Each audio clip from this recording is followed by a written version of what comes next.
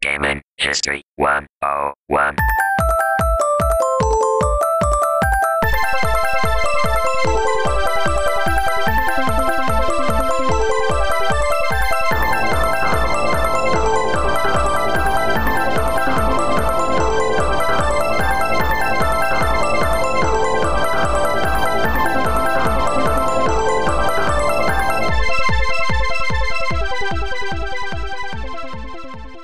All right, what's up, everybody, and welcome to Gaming History 101, the Retro Video Games Podcast. I'm one of your hosts. My name is Fred Rojas, and joining me from a train going all across Europe, I've been watching Harry Potter. Apparently, it's a big popular thing y'all do, is my brother from across the pond, Mr. Jamalaeus. How you doing, sir?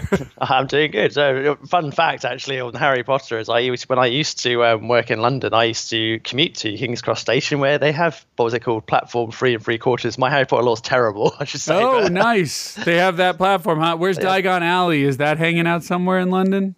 Well, like when I tried to run through that wall, I just got a concussion, as you do. Oh, okay. Yeah. So welcome, and the reason I bring that up is because today's show is all about Harry Potter games. No, we would not do that to you. Take a while to research. I have wanted to go back and play the Deathly Hallows game on 360, which was like Gears of Harry Potter.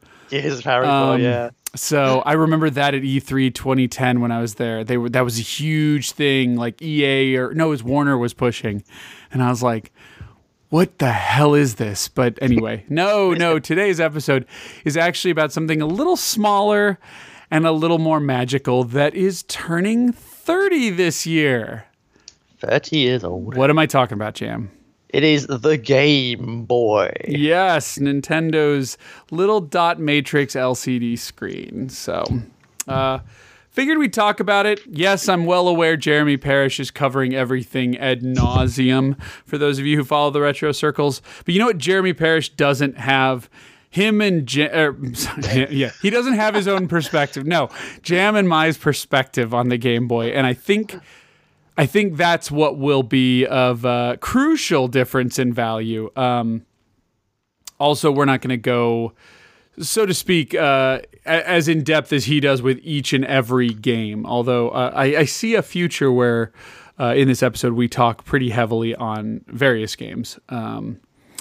But the other thing is, Jam and I was kind of talking to him about it. We love the whole fact thing, but I think one of the things that burned us out was every episode of Gaming History 101 was surrounded with 10 hours of research online that only would then be used against us as questioning and ha-has and you're wrongs and here's this little detail I know, which I'd criticize that if I wasn't so much like it.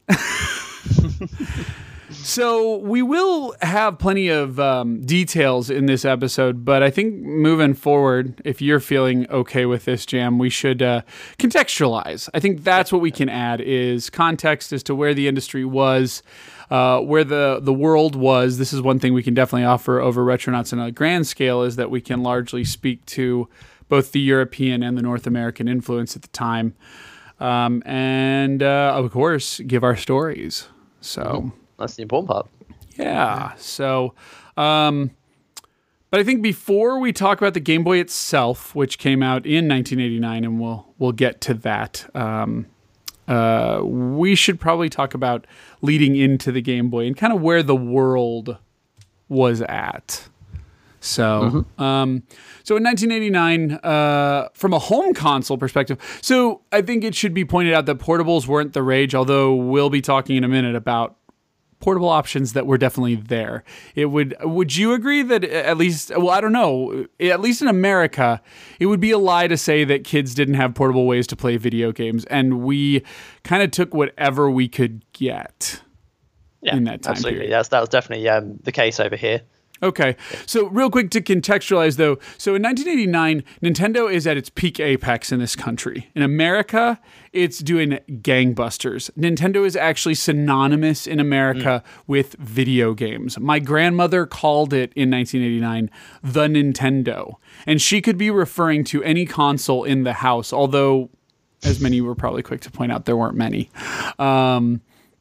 So in my house, yeah, the Nintendo was in full effect. Let's see, 1989, early 89, spring, summer 89, sitting on my shelf. And you can give your perspective when you talk about what's over across the pond, but sitting on my shelf would be Super Mario Brothers 2, Legend of Zelda 2, both unabashedly shamed by me. I would rent Castlevania 2, see that it's nothing like the original Castlevania, and go, oh, fuck you, and never touch it. I still want to go back to Castlevania 2 because I have never really touched it. I know the jokes like the graveyard duck and things like that, but yeah, like I've really never given Castlevania 2 its due. And since Rondo takes place early on, stages take place in the town that's burned down in Castlevania 2. I really think it's worthwhile. Let's see, Mega Man 2, big one that year, I believe. My buddy Mike, I was living in condos in Vernon Hills, Illinois, and my buddy Mike, who lived across the hall from me, his parents kind of got him everything. He's the one who got a Sega CD before me, a Genesis before me, all that stuff. He would get Mega Man 2, and I think it was in the summer, honestly. I think we were on summer break from school. And I want to say we were second, third grade-ish. I could do the math, but I won't. And I remember Mega Man 2 being everything we wanted it to be. That was fucking awesome, playing that game when it first came out, I gotta say. But that's kind of what's going on. So I even have like choice franchises at that time. I also want to say 88, 89 was around when I played the NES version of Double Dragon 2, which hands down is the best way to experience Double Dragon 2. The arcade is way too long in the tooth, and everything tried to capture the ports, but the NES port of Double Dragon 2 is amazing. It really is, if you like that kind of thing. Anyway, the Master System, I think, was out, but I think it was dying, to be honest. In fact, I think at this time the Master System was on clearance in Toys R Us, and sometime this year a kiosk would appear with a little game called Altered Beast, and also a Golden Axe running on a television in the Toys R Us and blowing your mind with the $199.99 Sega Genesis. And to be clear, it wasn't a demo unit. I think it was just a fake plastic picture or like a model of a Genesis. It was just like a shell, and they just had a video that played. Yep. But anyway, and then microcomputers really didn't exist too much around here. I did have the Commodore 64 still set up, and occasionally I would get a game on tape or program something out of a magazine in BASIC. But the Commodore 64 really just did not much exist in my universe anymore. I had gone past Kids on Keys and Jumpman, and there wasn't much else to see, at least from an American standpoint. So why don't you tell me about your late 88, early 89? Because for you guys, well, actually, you guys would get the Game Boy in the fall. Yeah, it's been a year later, I believe. It'll be 1990, I think. So. Did you guys really get it in 90? Holy shit, I must have missed that. Hold on. You did. It's I'm hidden away, sorry. So. Okay, so let's just talk about it real quick. The release date in Japan was April 21st, 89. We got it July 31st, 89, which to most that would just be summer. You'd start seeing it trickle into stores. Most people would get it for Christmas that year anyway. And then September 28th, 1990 was when you guys got it. In fact, because Nintendo loved Europe back then. So. Clearly, so much so that they gave a strenuous year and a quarter of pamper work before they felt comfortable fit to set it out upon the world. Well, the PAL standard on portables. But anyway. So what's going on in 1990? I won't talk about it, but that Genesis was already out now. But what was going on in 1990 in your neck of the woods? Come summer, early fall, back to school time, 1990. I could be wrong, but I think we had the Mega Drive at this point, really. So I'm just double checking that actually, but yeah, because it sounds like because we at least for me, I had the Game Boy. Not for me personally, it was like a family shared system. Yeah, it was September as well for the Mega Drive for us as well. So, okay. So they were released almost concurrently, really, about the same. Nintendo must have set that up with Sega, as weird synergy. No, that's interesting that Nintendo would directly compete with The portable Gen console would system. directly compete with the home console in Europe. That's interesting as hell. So for context for where I was at this point is the NES wasn't as big where I was, of course, because it was, at least again, I've from obviously experience through this show of other people that live in the UK. Some people say otherwise, that the Nintendo was big for them, but where I was, it wasn't big at all. It was all about microcomputers at this particular era. So you were either a ZX Spectrum kid, you're either a Commodore 64 kid if you're rich, and you and if you were and if your parents didn't really. Well, no, I don't want to say that's a bit cruel of saying that, but I think if your parents wanted something simple, you got the Amstrad, which is what we had. So that's cool. When I say that, yeah, for context, the home Game Gear. I think I've said this before, is the Amstrad was appealing to some parents, or particularly adults, because it came with both monitor and keyboard. It came with everything, basically. It's an all-in-one package. Whereas the ZX Spectrum and Commodore 64 didn't do that. You brought those bits separately, so you had to buy the unit, and then you had to buy the TV separately, and the tape deck, all that sort of stuff had to come separately. So whereas if you were obviously a bit like today about like consoles and PC, but people just want to get an Xbox and connect it to TV. That's what people were like with the Amstrad. So it was like a comprehensive unit as opposed to the modular setup that I guess the other ones would have? Yeah, basically. Okay. So you can see from, depending on what sort of frame of mind you are, if you don't want to deal with the hassle with all these bits and bobs, then yeah, the Amstrad was very, and it sold relatively well because of that reason. So that's what we had. So we were rocking the Amstrad at this point. We, like I said, I think we kind of got the Mega Drive and the Game Boy almost probably the same year, I'm guessing, really, because they seem to kind of both appear at the same time in my family. But that's where we were. So I don't know. Now, you had an older brother, so was it a banner Christmas where Jam got the Game Boy and your brother got the Mega Drive, and the whole household upgraded in 1 year? Well, the Mega Drive was a work-related gift for my dad, who was working. Okay. I can't remember what it was, that he was doing something through work, and he got the Mega Drive through that, which is a common practice for some parent back in those eras where there was some business-related combination. So that's a family. Oh, we know. We all have those friends whose uncle worked for Nintendo. Exactly. But the Game Boy was the present for my oldest brother. He was born in December, so it would have been it was timed a bit well, actually. So he got fucked on the, like me, every year, where they would merge your birthday and Christmas together, and then you just get one gift. But it was good for gamers because you could hybrid it into one expensive gift. That was always how I wrote it. But you didn't need to for the Game Boy, right? Game Boy wasn't expensive, I don't think, even in Europe. No, it wasn't. I don't believe so. I think it was definitely under £100 as far as I'm aware. Yeah. I think that was the magical number Nintendo was always gearing to be underneath. When this is the funny thing, is that I talked about obviously how the NES wasn't big, and even the Super Nintendo wasn't big for my era, but the Game Boy, however, was pretty big, actually.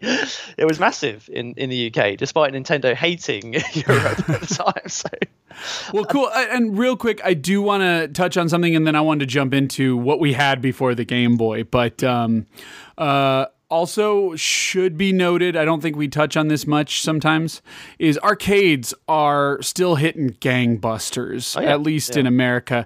You walk into a pizza shop, Final Fight's there, Ninja Turtles, Konami's Brawlers are there. There was probably a pole position or two still hanging out. Everybody loved a racing game, but by this time, Sega's better scalar graphics games would be sitting around. Plenty of Sega 16 stuff. We're getting near the fighting game genre, but it won't quite hit yet. But it's important to note that the world of arcades was moving away from single screen and score-based and racing-based stuff and into more narrative, campaign-based, hour-long storyline, quarter-drinking titles to a large extent. We're like baby stepping to the brawler, or to the fighter from the brawler. But anyway, so that's kind of what's going on in video games. I still think if I were to say on NES, the platformer still kind of reigns supreme on that console.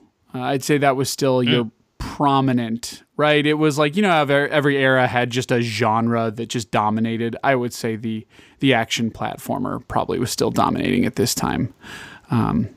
Somewhere in here is Contra also, I think, or Probotector. I might be getting Super C at this point. But again, I think what's most important from Nintendo's standpoint, the NES specifically, and where this will become relevant to the Game Boy, is NES is so solidified now, you start to see licensed games, bad licensed games, good licensed games. You have Friday the 13th, which only in hindsight is a good game. And you have Teenage Mutant Ninja Turtles, which actually hits in 1989, which again was not what we were looking for. People did not go for it on the NES.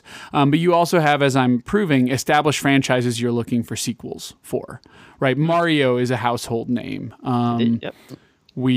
So there's that going on. The Wizard will release that Christmas, and we will be looking forward to Mario 3. Yes, aka the commercial, Nintendo's best commercial. Or what was it? Nintendo's 1989 press conference.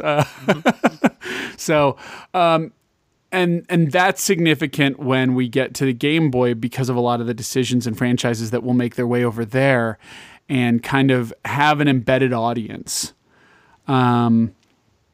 But we were, at least in America, still obsessed with portable gaming. And it was probably, there was a desperate need for it because there weren't the greatest experiences. Starting first and foremost, I think of the Game & Watch series, which was Nintendo's own idea. But and these looked like Nintendo DSs if you've never seen them. They were often two-screen experiences, and they had everything from like Cement Factory to Donkey Kong to I think there was Donkey Kong Jr. And possibly even a couple others. I think there was even a Mario Brothers one. Huh? I think it was a Zelda one. I could be wrong about that. There was a watch version of Zelda. I don't remember if there was a Game & Watch version of Zelda. So yeah, so it would start with these LCD games. They had it wasn't a D-pad, it was just an up, down, left, right button, and then usually a single action button. Sometimes there were two, but I don't recall there being two often.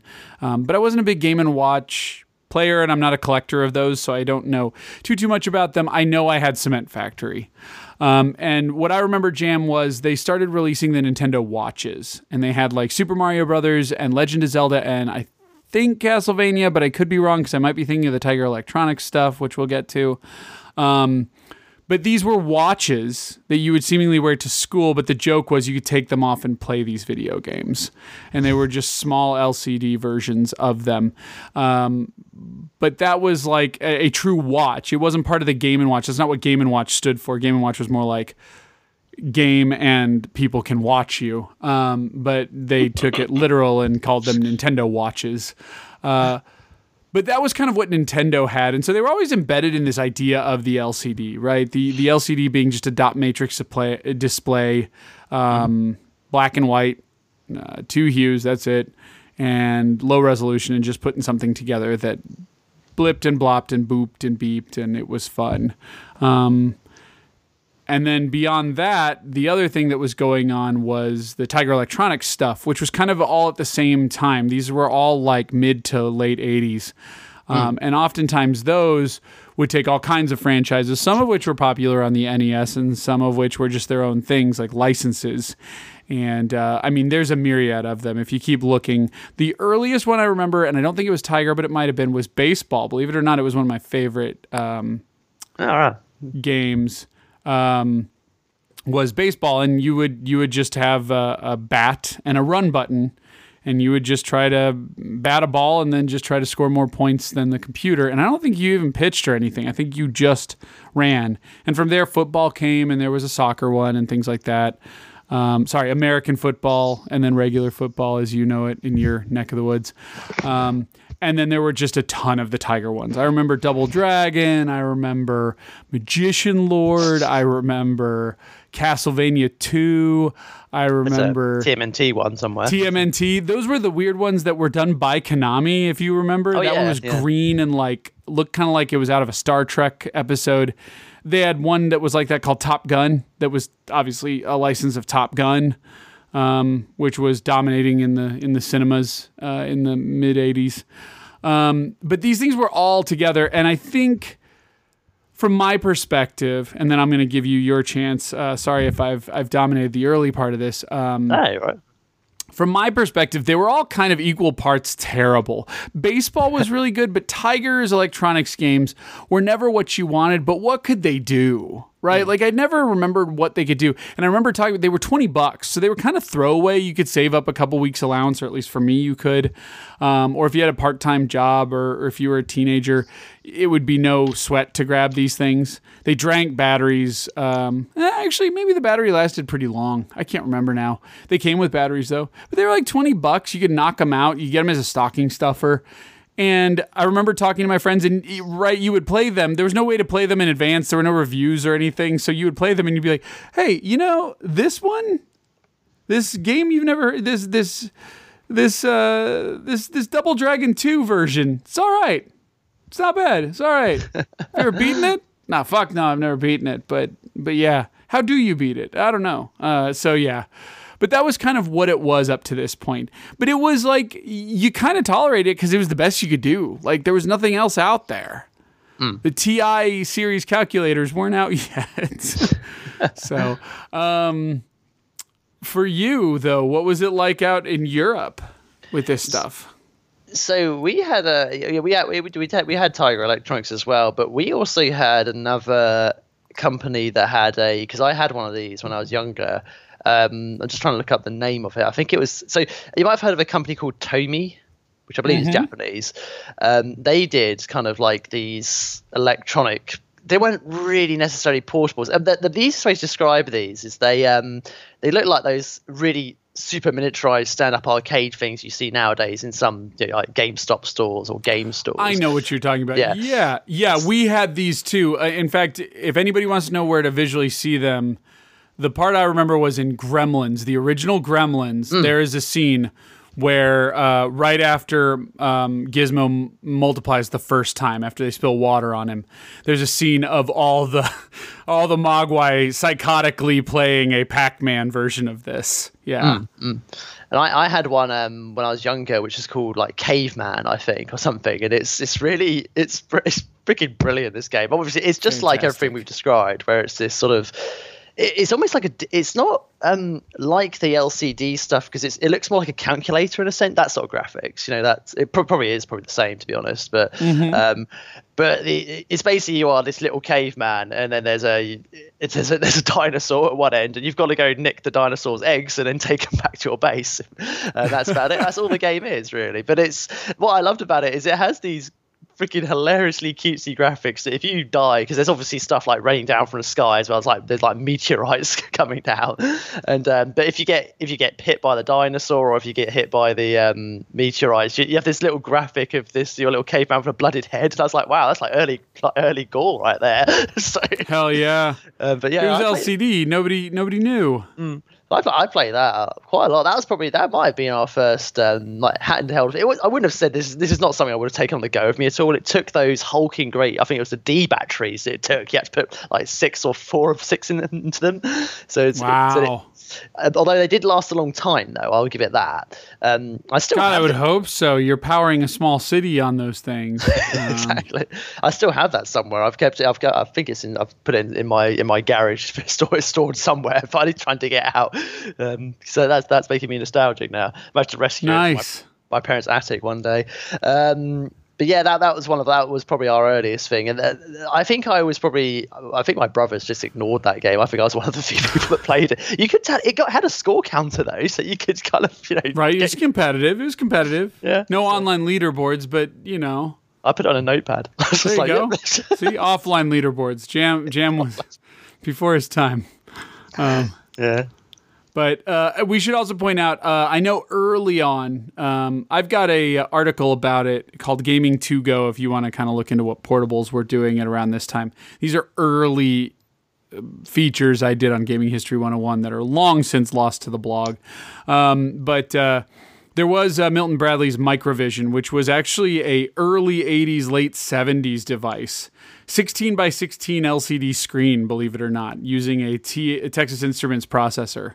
And I believe AZ in our chats, in our Discord, Eric. I believe he's wanted to sit down with me and talk about that one. So our decision to do the Game Boy was kind of off the cuff over the last couple of days, but yeah, at some point I'll sit down with him and hopefully we can do like an extra credit or a little episode where we talk about that because he's got a lot of insight on that. I think it was the Macrovision he had. If not, sorry, and we'll be talking about something similar. But anyway, but desperately, we could use a deeper experience. And from the brain of Gunpei Yokoi in Nintendo, Nintendo is always thinking cheap, not high tech, right? And I think we'll get to it, but that's actually one of the strongest points of the Game Boy, right? Was how low tech it was, even for the time. But out comes the Game Boy. In 1989, 1990, depending on where you were.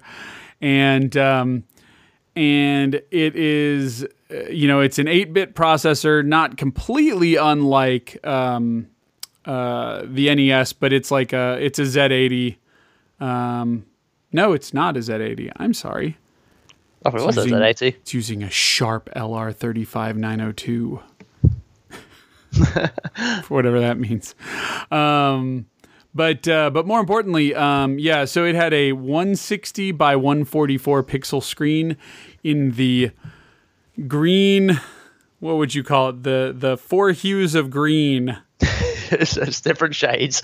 Moss gray. Screen. Comes out as the Game Boy, and it's feature complete, right? That's one thing I remember about the Game Boy, was it had a pack-in game, which we will get to in just one moment.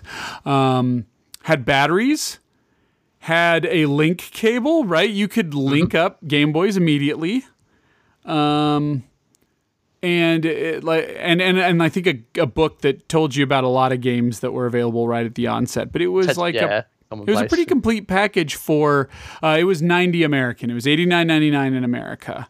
I want to say it was, actually I can tell you, I want to say it was like 100 yen. Oh, here we go. 12,500 yen in Japan. So it's a bubble economy. So I would say probably closer to like $115 in Japan. And I don't know if their bundle came with games and whatnot. But anyway, and you had talked about it was probably about £100 in Europe, which makes sense. They totally screwed you guys. Yep, that's that. Ran on 4 AA batteries, but it ran for what, like 10, 12 hours? Like you got some hours out of it. It wasn't like the Game Gear where you booted up Sonic and you got to the title screen and the batteries were dead. Yeah, 6 hours or something crazy. Oh no, the Game Gear did not make it 6 hours. As somebody who recently played a Game Gear on the go, oh no, sir, you're talking 2 to 3. It's pretty bad. On six AA's. Ugh. Quick, where's my fun fact? Game Gear. You can grab the Genesis 2 AC power cord or a 32X AC power cord and plug it into a Game Gear and use it. That is how you should use a Game Gear in today's society. But anyway, the Game Boy, and it had the dot matrix screen, did have a headphone jack, so you could easily keep it on the go. And headphones were all the rage because we were all walking around with Walkman. I'm not kidding. We didn't have Discmen yet. It was Walkman. Yep, tapes, mixes. You make mixes for that girl you liked, and she just took the tape and threw it away right after you gave it to her. Well, she'll never hear Mr. Biggs. I'm the one who wants to be with you. Anyway, but as essential and so it was. So the thing with the Game Boy was it was cheap to make. It was relatively durable. I managed to break the screen on my Game Boy by dropping it down the stairs. But there are many stories where somebody drops it down the stairs and the screen does not break. Yep. I've seen Game Boys in just... I think there was an issue of Nintendo Power, which, by the way, Nintendo Power also hitting big. So Nintendo was also able... it was just hitting big. Like, I think we were in the first... season of Nintendo Power. So that was another thing, was you would get told about the Game Boy very quickly in Nintendo Power. So if you were a Nintendo owner, which a lot of people were in America, you'd start having the Game Boy rammed down your throat, but you didn't care because you wanted it anyway. Everybody who is anybody would probably want this, even non-gamers. And I think that's the other thing, was the Nintendo had limited appeal. So did all these other video games we're talking about. The Game Boy had mass appeal. This was wanted by gamers, kids, and adults all alike. Yep. And I think that stems first and foremost from its pack-in game. So Jam, why don't we talk a little bit about Tetris?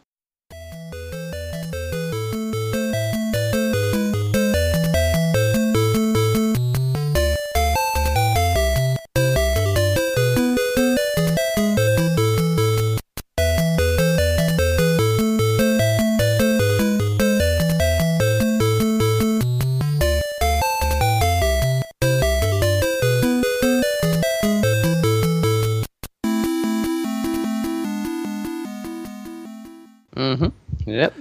So Yeah. that's which spawns the infamous joke, your mum plays Tetris. So pretty much. Yes. That's what happened with us. So when we were at school, that's all she was playing. Fucking So- moms around the world, man, were swiping Game Boys. It was a real problem. Dads were swiping Game Boys. But see, to me, my dad always would sometimes come in and be like, "Oh, what are you playing?" And next thing I know, the controller's in his hand. Yeah. You know what I mean? My mom never did that.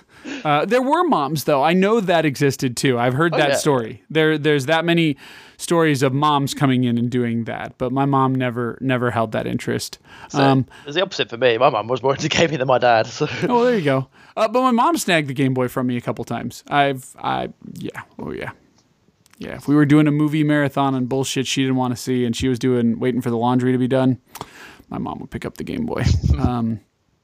But Tetris was huge. Massive, and yeah. there's this great story about Nintendo and Tetris that I think I've told already, but just in case, there's a lot of rights going on. But rest assured, Nintendo had secured Tetris on the portable console, so Nintendo was covered there. But Tetris was such an ingenious pack-in. Simple and addictive. Yep. Oh my god! And the classic Russian songs that are in it just lend themselves so well to the chiptune style. I don't know how else to say it. Style of the Game Boy, especially early sound effects and music, was just so awesome. And they even talked about it with the recent Tetris Effect release. That Game Boy version, which is not the original. I guess Game Boy game Type A music is exclusive to the Game Boy or something, or it was not the default song on anything but the Game Boy. Yeah, and yet people remember it to be the only version. Like, that's the only song that's associated in people's minds with Tetris, which proves just how much people played on the Game Boy and not elsewhere. I remember playing the shit out of Tetris on the NES as well. It was so fascinating to me that I owned Tetris on both the Game Boy and the NES. Like, somehow I wanted it on the NES as well. And yet the Game Boy version's what's so ingrained in my mind. Yeah. So most people they still associate Tetris's origins on the Game Boy, despite it obviously existing before that. But yeah, I also remember people calling it like a Game Boy machine. Like, I remember people being fascinated when you took the Tetris cart out and you could put a different game in there. And that's fascinating because that didn't happen in portables up until this point, right? The LCD Tiger game was always the same game. Yeah. And people just thought that Tetris was enough for you to drop $90 on it. Yeah, you know what I mean? Like, they were like, did. Yeah, it was the Wii of its time. Nobody bought anything but Wii Sports. In the average household. But yeah, it was the Tetris machine. And it was addictive. And it was the first time I saw other people doing stuff like that on, like, trains. Now, I saw trains a lot more because I was in a suburb of Chicago, so we'd frequently ride the train to go downtown and stuff like that. And I'm going to go out on a limb and be stereotypical and say Europe frequently uses trains as modes of transportation in that neck of the woods, I've heard. And so is it not uncommon for the average European, or at least Eastern European, to Eastern European, Western European, Western European. Yeah, you don't have to speak to Russia right now, which I know is in Asia, but whatever. Is it normal for the average Western European to be on a train at some time in the year?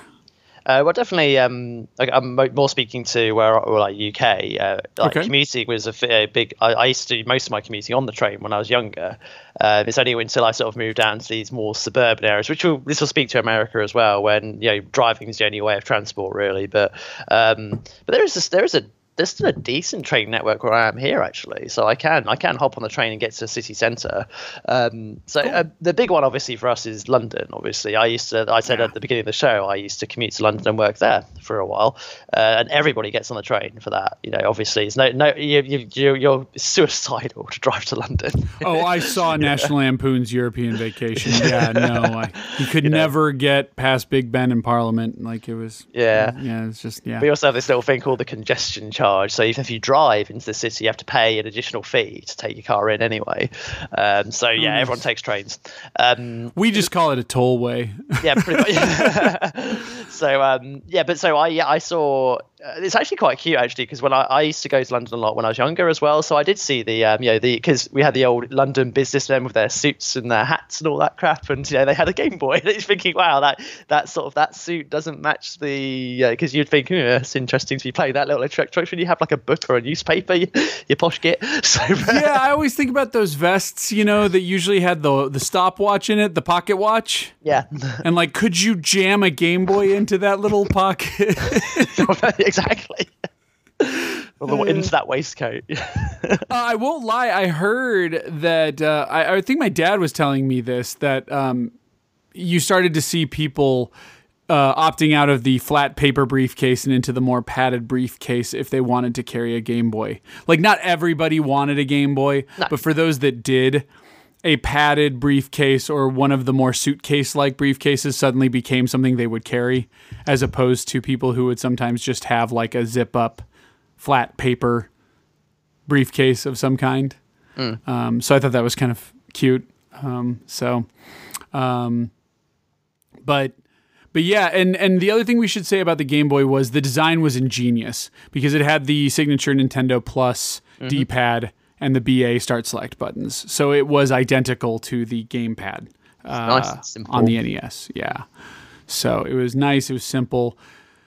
Everybody remembers the color scheme. Can you see it right now? It's like pale white with the black, jet black D-pad, the gray squishy start and select buttons, and those.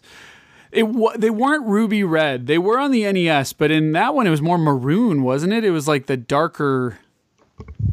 Yeah, it wasn't like a bright. Red. Sort of almost violet, maybe. Sure. Maybe I'm getting my colors wrong, but depends on your.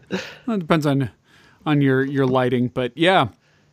And it felt good. And beefy in your hands. So I always like the buttons. They're solid buttons. Apart from the start and select, which give me flashbacks to the ZX Spectrum, because they got that squishy weird buttons. Yeah, so feel to them. But yeah, you can poke your fingernail into them if you need to fidget at something, and you'd always find that one kid. The fidgety kid. He'd always have part of his like select button broken off. You know what I mean? Because it was like a foam almost. It was like a rubbery foam. Not for all the buttons, just for start and select. But yeah. Even though Tetris took everything by storm, for the gamer, Tetris was just the beginning. It was a very short period of time before you wanted to pick something else up for this machine. That's true. Yeah, was that true for you too? That was the only game for some people. That's it. Yeah, early on, I remember... there was F1 Racing. I think that was a day and date thing. Remember, it had the 4-player adapter? It had this weird cube that came with it, and you could plug in the link cable and link up to 4 Game Boys together. Because normally, if you had 2, you could just use the link cable, and you could do, versus mode. Like, it was one-on-one versus mode with Tetris. I remember that was fascinating, but not as fascinating as it should have been. Like, I don't know about you, Jam, but once my buddy got a Game Boy, because everybody got one for Christmas of '89 if you were a gamer and in the know and knew to ask for it. It was just cheap enough that everybody got it. And never a shortage. Unlike everything else that Nintendo's ever released, I'm sure Game Boys sold out at that time period, but everybody I know who wanted one got one, and I don't remember saying that of a Nintendo console ever, since or before. I knew friends who wanted an NES and their parents just couldn't find one in 1988. 87, 88 was really the big time for people to get those for Christmas. Super Nintendo? Ha! Ha! This shit was sold out until like 93. Nintendo 64? Are you kidding me? I've already told that story many times, and I think we're all old enough to remember everything from the GameCube on. But yeah, no, you could never find a console. Game Boy, I don't remember ever having that problem with. I think everybody who wanted a Game Boy could always get it. I always remember seeing it on the shelves. That was a unique thing about it. And I think that always continued with their portables. I always felt like, I know, actually, lately there were little stints where the 3DS would pop in and out, but for the most part, it seemed like the portable supply chain was always good. I remember at least with the Game Boy Color, and Game Boy Advance, they were always available. If you wanted one, you could walk into a big box retailer and usually see one sitting there.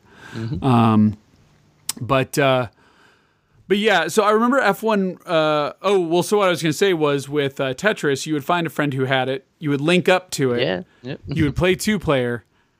And then, like, okay, that was cool. And then I don't remember using that link cable much at all after that. Like, ever. I think we dug it out for Mortal Kombat and kind of did the same thing again. And I was like, this is kind of, we'll get to it, but like, this is kind of shitty on the Game Boy. Okay, we'll move on. That Mortal Kombat port was just, that's something else. The Game Gear was supreme, but we'll talk about that in a different episode. But anyway, but I do remember, so I wasn't a big F1 racer person. I do hear you guys out there, sorry, I just became Canadian. You guys out there in UK, big Formula 1 racing people, are you? Yep. Pretty big over here, absolutely. How did was F1 racing real popular when that came out around the launch window of the Game Boy for you guys? Yeah, I would say so. F1 racing games are generally sort of quite well liked in this region. Gotcha.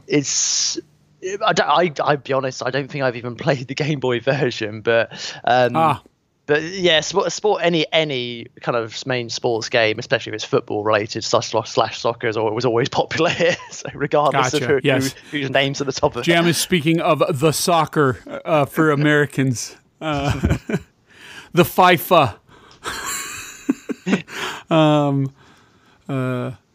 But I did have somebody recently, just fun fact, I had somebody recently ask me why a soccer game's called Winning 11. And I was like, well, it's, never mind.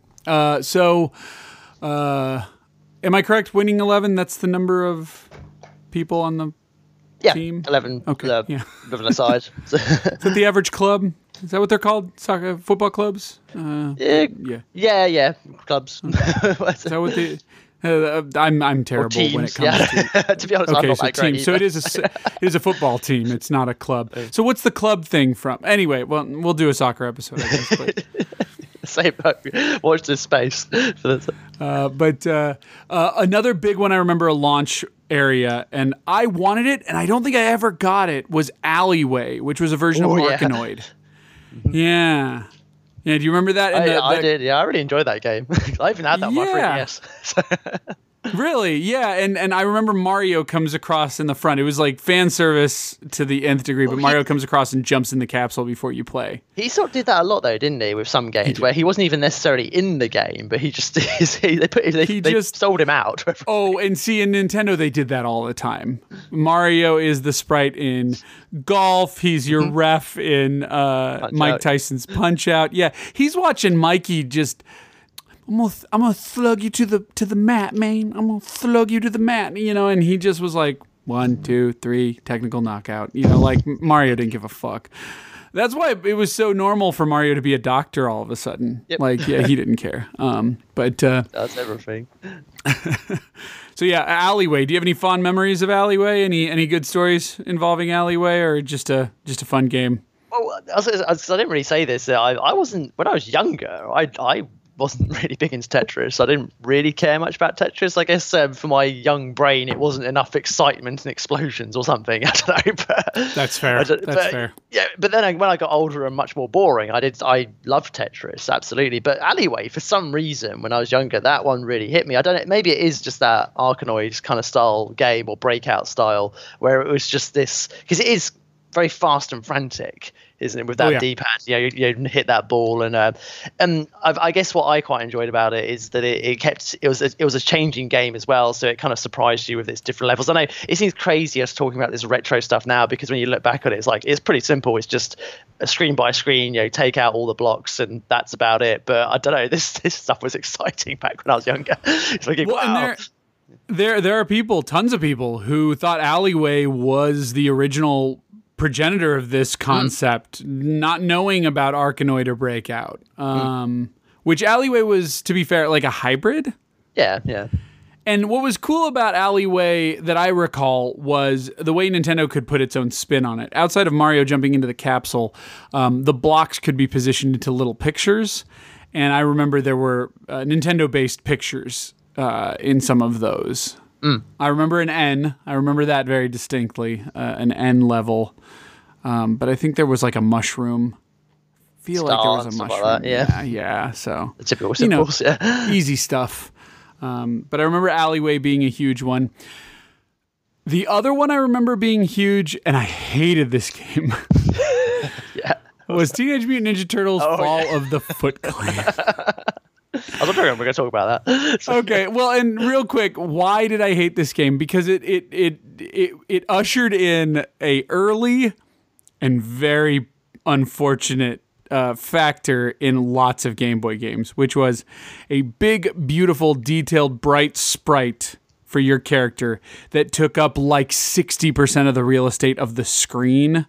So you didn't know what the hell was going on around you, because they'd basically do a zoomed in view for that.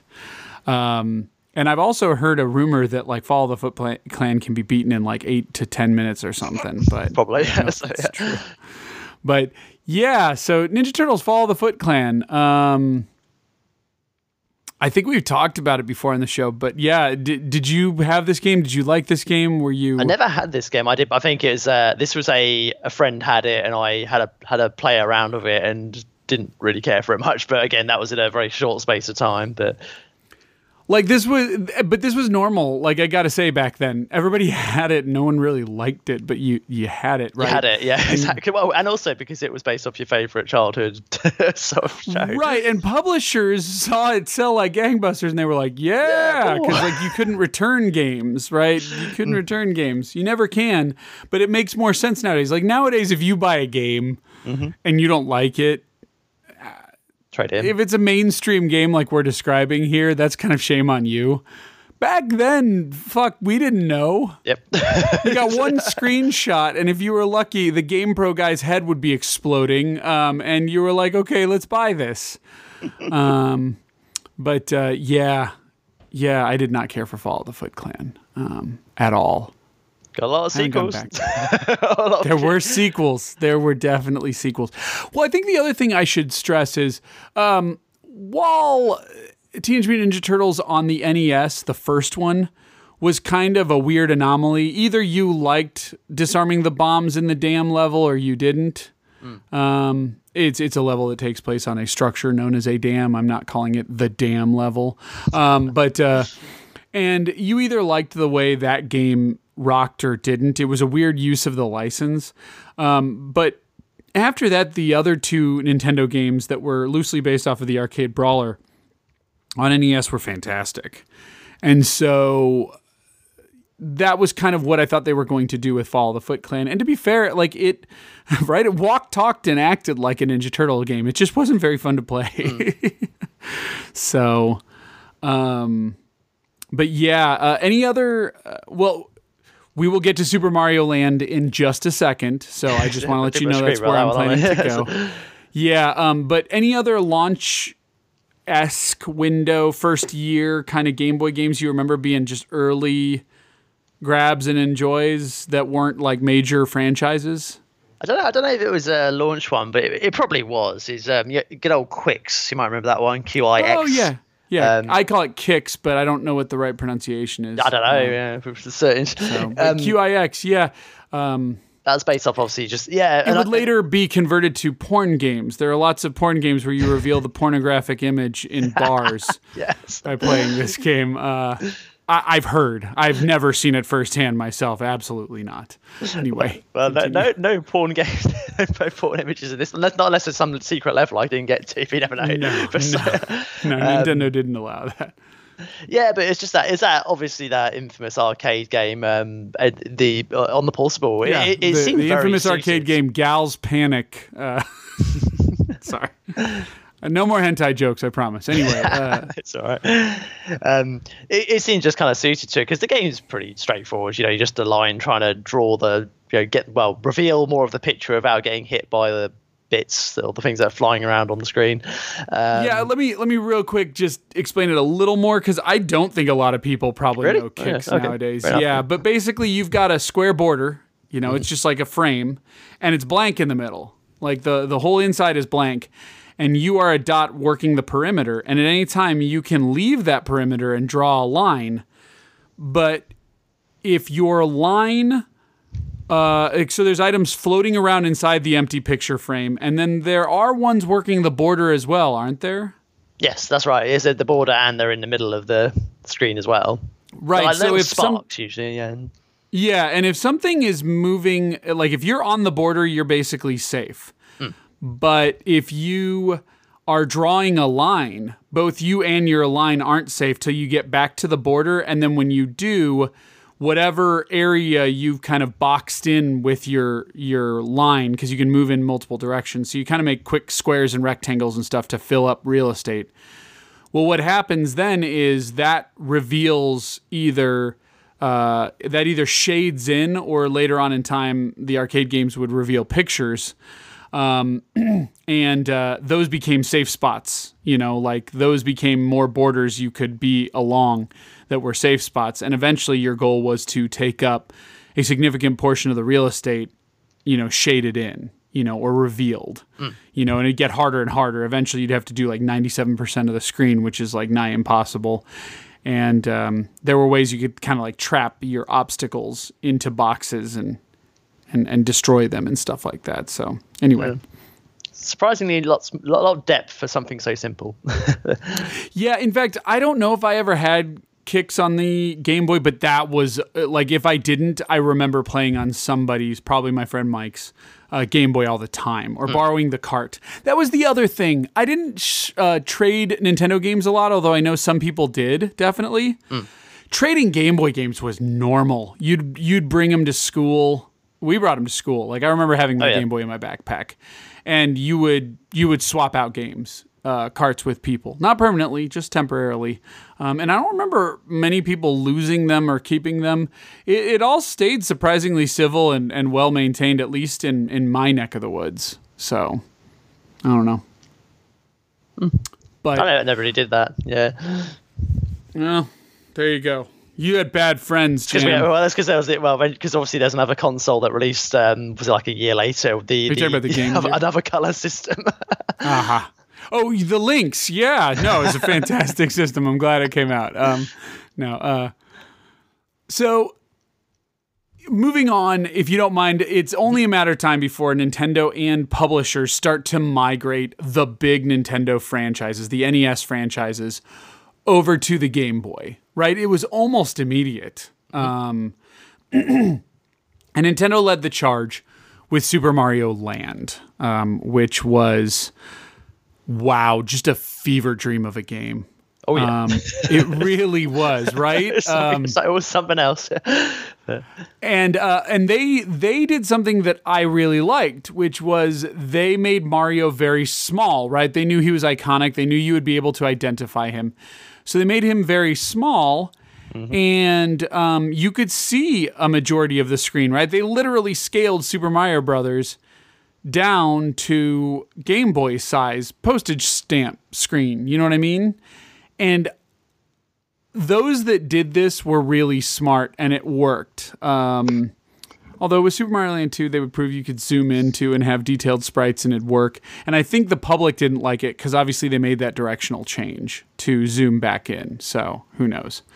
But yeah, so Super Mario Land 2 was, or Super Mario Land 1 was something. Do you want to describe a little bit like why that was a weird game? Because it wasn't the formula you expected for Mario. I mean, it had Mario's in it. He does still. He grabs the mushroom, he gets bigger, that sort of stuff. But like, for example, like the first level, the thing you're used to is the old not the Goombas, the turtle people. The Koopa Troopers or something. Yeah, Koopa Troopers. The Koopa Troopers. I'm not very good at my Mario lore, as you can tell. You're good. But when you jump on one of those, they don't go into the shell. They turn into a bomb. Right? Blow up. And then there's this weird thing where there's like these insects running around as well. They kind of introduce new enemy types and everything like that. It was kind of different from what you expected. But the heart and the soul was still there, because you still had like the fireball, the fire flower and all that. True, but the main boss you're fighting against too is like, it's Egyptian themed. There's like a pharaoh, and it's Mario's riding a submarine now. It's like there are shooter levels. Yeah, right. There are side-scrolling shooter levels in this game. It's just something else. I don't know how else to describe it. For it. It's fascinating. I think it's it's part platformer, part shooter, part Egyptian, but part familiar too. Mm. And you would think there's an Egyptian theme, but no, the music is. Nope. And I know this is a perfect opportunity to splice it in. I may or may not, but just to give perspective, the music, just with a quick hum, is like boop boop boo doo doo doo, boo doo doo doo doo doo doo doo doo.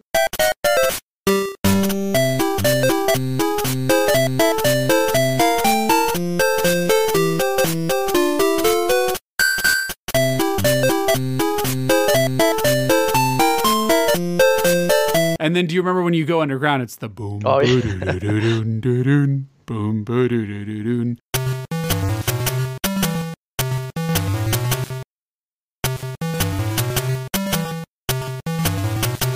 And so that was real distinct and like, I did quite like I don't know, that. there was That's pretty awesome. Yeah, like that was it was so charming and it was so different but yet familiar, kind of like you said, right?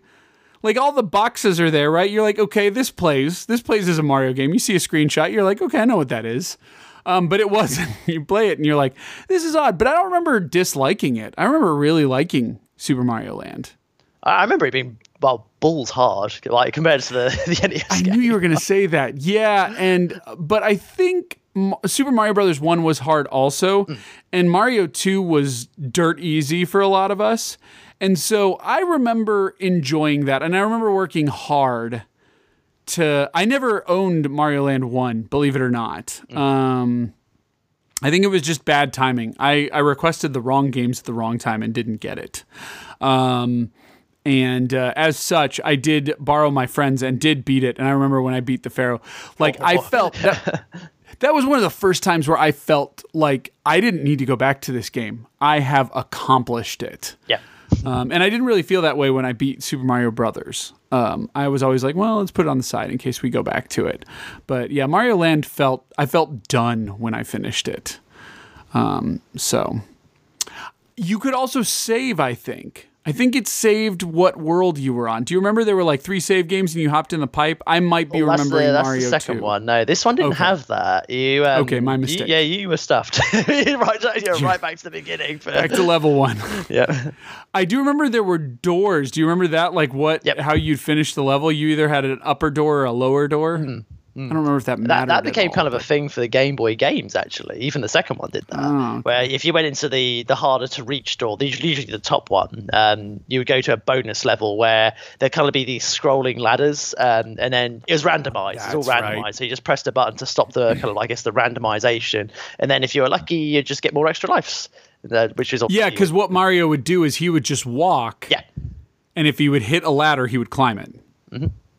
And then you just try to get the best bonus. Yeah, I remember that now. But yeah.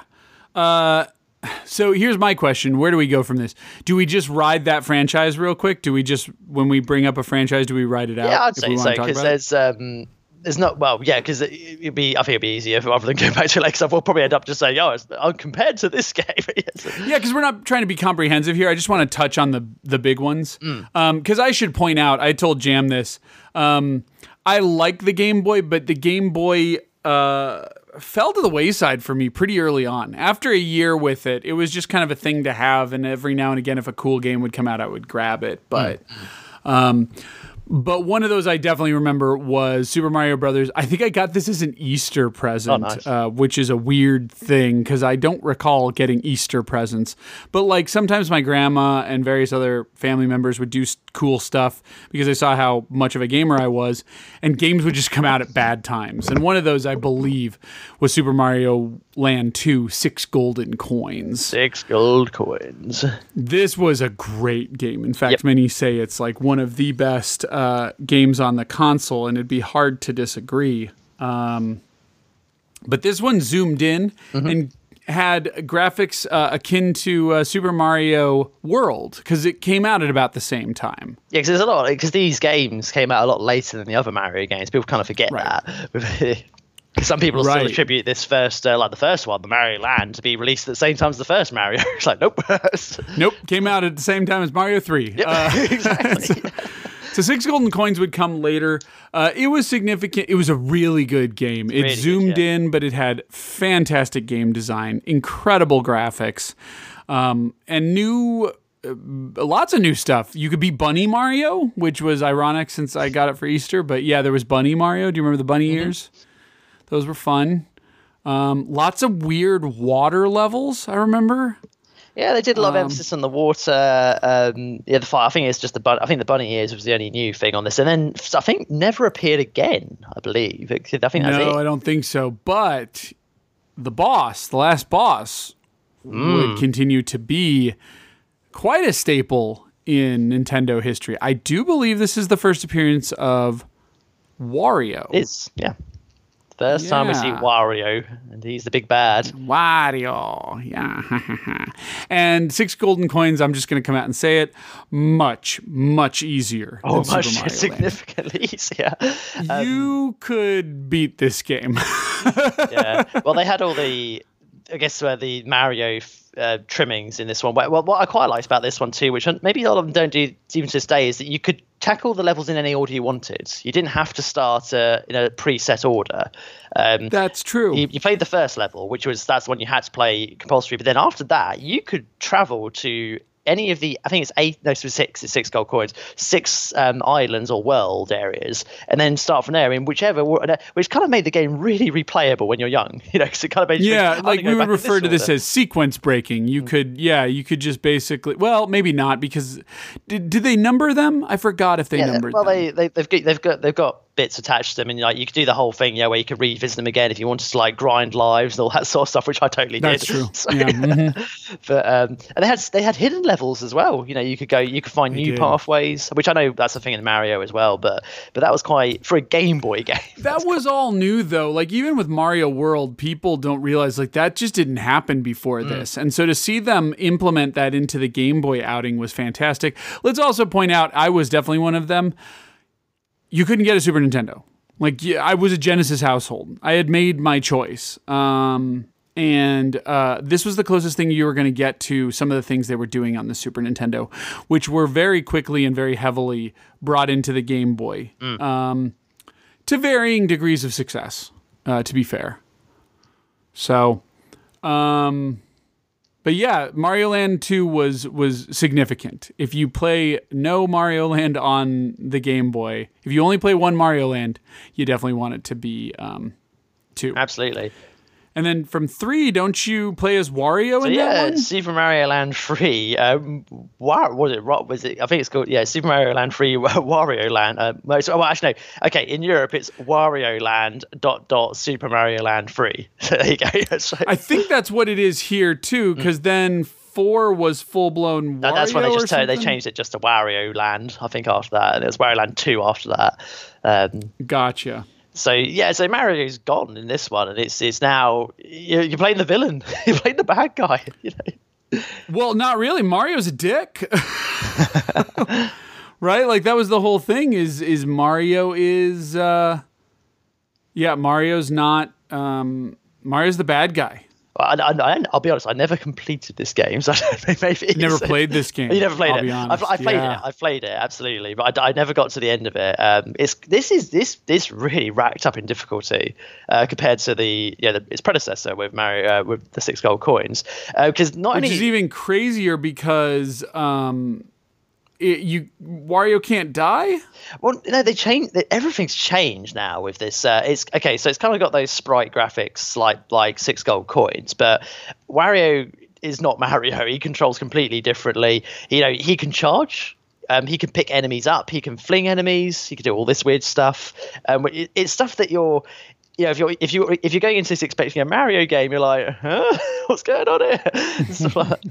And obviously the series would stick with this sort of style where he does all these sort of moves like the charging. It felt a bit like back to kind of basics really with this game, with the first Mario Land game.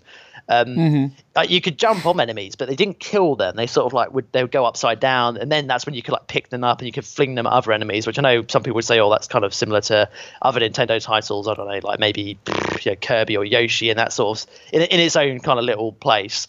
Right. But this game was so very, very tough. Very, very hard. Okay, I'll have to go back and check that out. But while we're here as well, it might be worth saying that.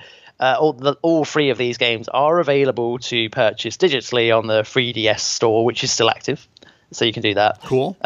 Pretty cheap, fairly cheap, I think. At least in the UK, I think they're all like £4.49, I think, something like that. But they often go on sale, and if you go on the My Nintendo thing, there's often some promotion linked to them where you can get them even cheaper.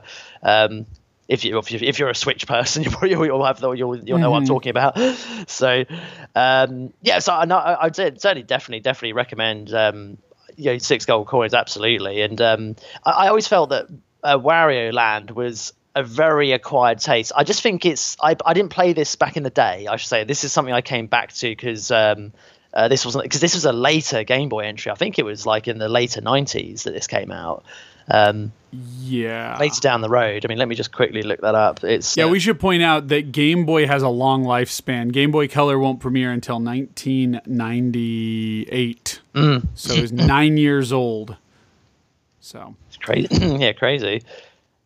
But and then this Wario Land goes back to the thing that I didn't really care for, which is it lost that freedom where you can go in whatever order. Now the levels you're going in an order, so which is kind of forced into it.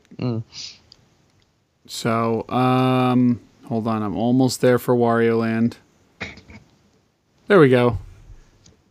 Yeah, it was Wario Land, Super Mario Land 3, and then Wario Land 2 was the next one, but that had a different developer. Oh wait, it was unreleased. Never mind. This was 94. So there you go. I said I think it's just a year after the other one. There you go. That's quite quick. Yeah.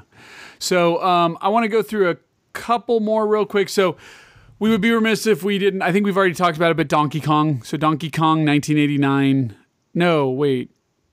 Was it 89? Donkey Kong 89 or 91 or something? Anyway. The sequel to Donkey Kong came out, which had like 100 levels as like a puzzle thing. Yeah. Oh, yeah, absolutely. I remember this one. I'm just checking the date. Yeah, 94. Sorry, it's Donkey Kong 94. That's it. Yeah, so it was later, like Jam said. Like, it was weird when games came out on the Game Boy. It's so much later on than the original.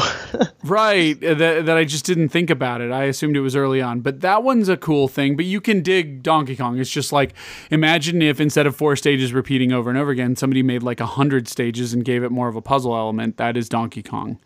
It's a really fun game, and like Jam said, I think we talked about it before, and it's available on the 3DS. But also of note was Donkey Kong Land. Mm-hmm. Do you remember that? They used the dot matrix shaders to kind of create Donkey Kong Country in its own trilogy, right? They were different games on the fucking Game Boy, which is crazy to me. I've never played them. So have you? I've not gotten into. I've got the first one of the Donkey Kong Land, and I really didn't like these games. I wasn't really huge about these on the Super Nintendo either. I've got an appreciation for them because of the graphics and stuff, but I don't know, there's something about the platforming, but I mean, this is a joke I wanted to make at some point during the show, is that the joke that I've always felt when I was younger is, if a game exists, there's a port of it on Game Boy, is what I used to say. Totally true.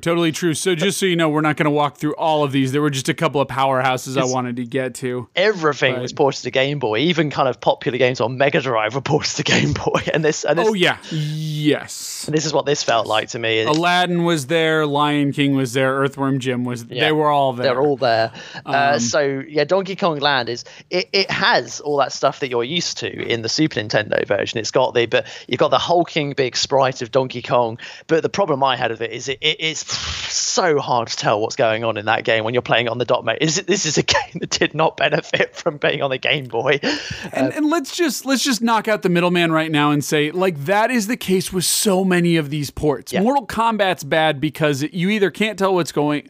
Mortal Kombat is not alone in this, but like in a lot of these games, they're bad because either the sprites are so big, or the design is not conducive to the Game Boy, or the performance is as such that it's not very playable. So like it worked, sure. Like Game Boy Mortal Kombat worked, sure, but it wasn't what you wanted. And you can see that, like, didn't Capcom just full blown say, we're just not going to do Street Fighter. We're just not. That's not getting ported. But Midway was like, no, we'll put everything. Yeah, we'll strap Game Boy in there. Yep. Bloodless fatalities and everything. But But yeah, so Donkey Kong Land, I know, was there. Again, as somebody who has just now, for the first time ever, beaten Donkey Kong Country 1, now I'm going to go into the other parts of that trilogy and see if it gets stronger or weaker. But that's a thing. But yeah, some of those platforming puzzles near the end of that game are fucking brutal. Oh, yeah. Just imagine real pixel perfect. That's what I'm thinking of. And I'm like, that's not fun. That wasn't fun I got real frustrated at the end of Donkey Kong Country. The closest you are to just launching your Super Nintendo out the window is like a level or two before the end of that game. And the ending really sneaks up. You don't know you're near the end of that game. But anyway. So another franchise that was a big Nintendo one. Oh, well, so there are a couple other big Nintendo franchises. I just want to touch on them and let us talk about them. But Konami, of course, got involved and brought its signature items over. So there was Gradius, aka Nemesis. I think it was called Nemesis even in America on the Game Boy. And it was Gradius on the portable. And it kind of worked, but again, we have a screen real estate problem. I think Gradius benefits from seeing a certain amount of the screen and you didn't get to on Game Boy, and that made it very limited in scope, I guess I would say. The other thing that was funny was to strip, they had to, for the sake of the screen, strip it down so the Vic Viper is like twice the size of the boss you're fighting, which I always thought was hilarious. But it, like I said, it worked. And Castlevania. So did you ever play the Castlevania Adventure? Oh, yeah. Yeah, I think I have Castlevania one of Adventure those. 2, Belmont's Revenge. So Castlevania games on the Game Boy are notorious for being shitty games, and I think they're absolute trash. Thoughts? I was about to make a joke by saying Konami obviously thinks they're worth something by releasing them on the Castlevania Anniversary Collection. They're on there. That's right. Both of them as well. Like it's, yeah, sorry. We could talk about them, but I got to tell you just real quick off the cuff, that anniversary, the Contra and Castlevania collections, they were fine, but they just seemed lazy. Yep.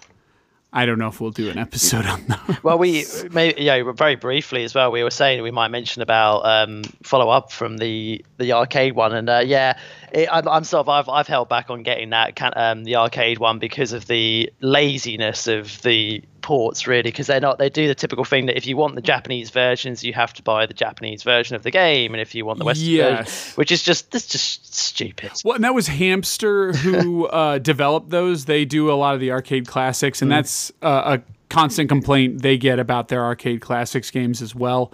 I heard the book was pretty cool, but it's not $20 to buy. No. Cool. That's what I've heard. Yeah.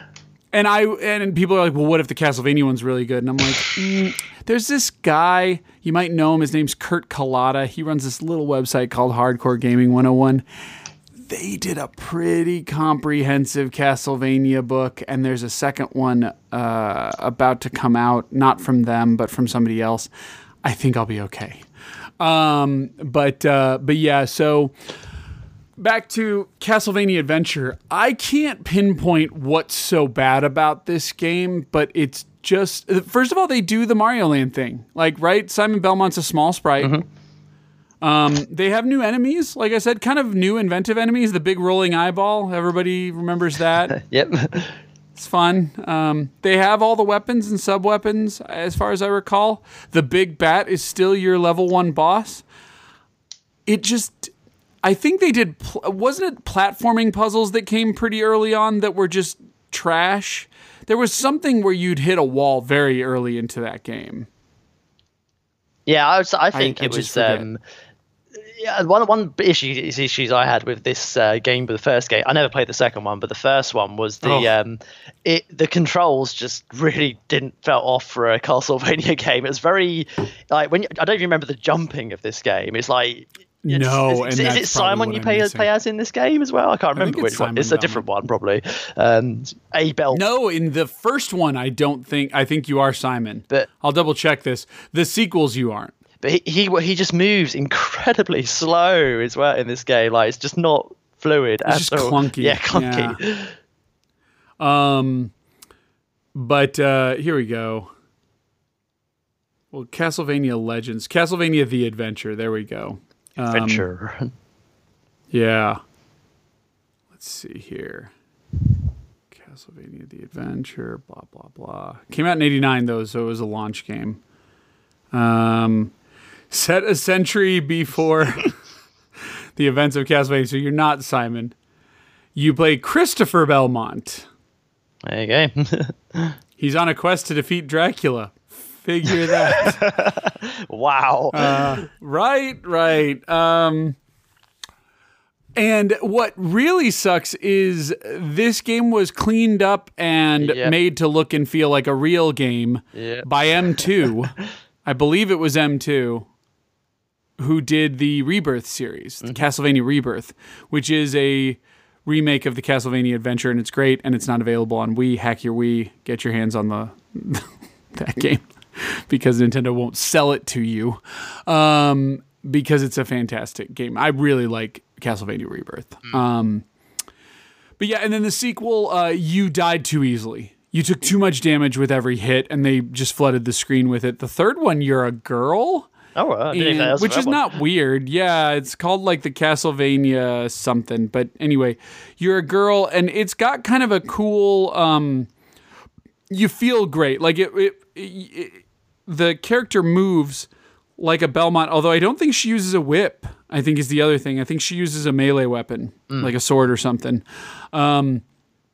But there's another problem with that one. I think it's just that the bosses are really hard. So like really easy levels and really hard bosses. And when you die, I think you have to go back to the very beginning of the level. So I just didn't have the patience for it. But Castlevania did not translate to the portables very well. Obviously, when the Igavanias come, they'll transfer to portals very well. But these early ones, no.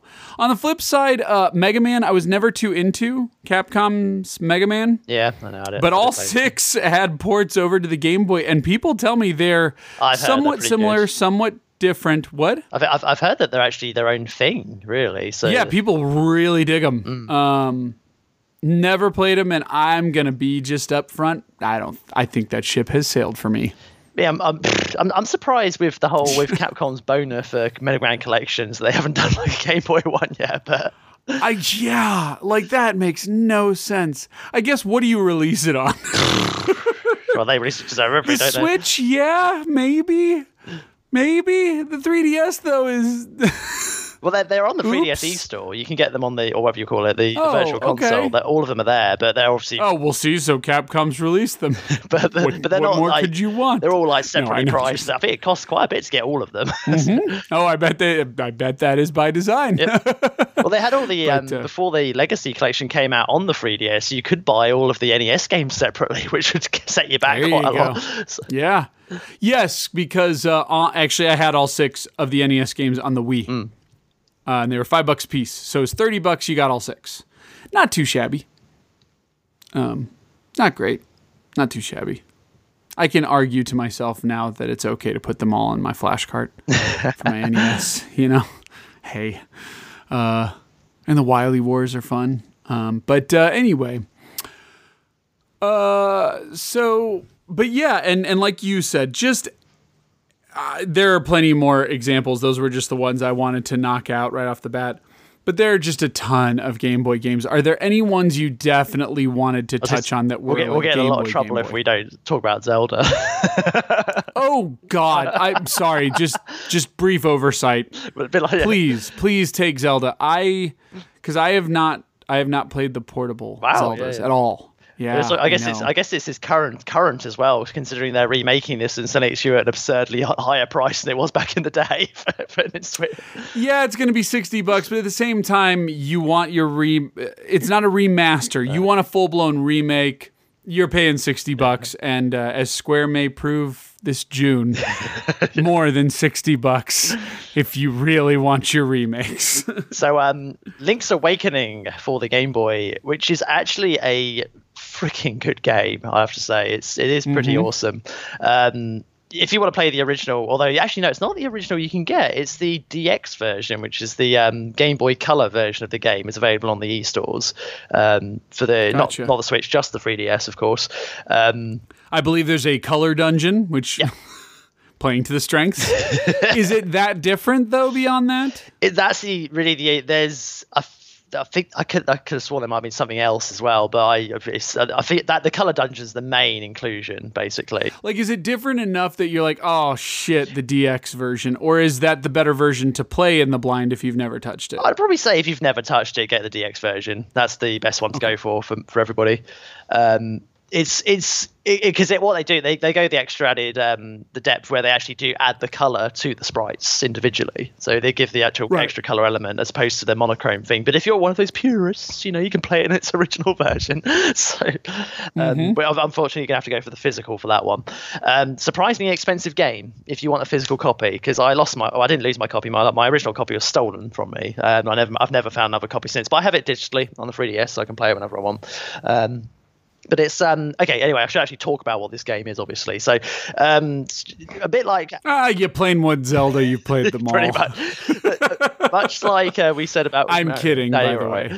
Much like we said with Mario and all that sort of stuff. Mario 6 Gold Coins. This takes obviously heavy inspiration from Link to the Past, where it has that kind of style to it. It is very much there's 8 dungeons. I believe you can tackle them in kind of an order. I think you still have to do like the first few. So this is one where I know there's an intended order, and you can what we call sequence break, where you play in an order of your choosing. Yeah. But I think you can get screwed if you don't do it the right way. Yeah, that's kind of what I found when I played through it. Is that I think you generally for beginners, I guess you want to go the 1 to 8 routes really.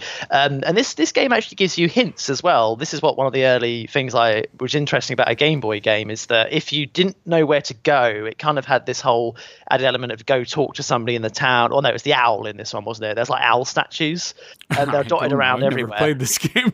Well, yeah, that's okay. But this is something you might have seen in other Zelda games moving forward. Like Majora's Mask and all that sort of stuff. Where if you got stuck, you go talk to that damn sign somewhere, and it'll say "Do this, idiot" or something. Who? No.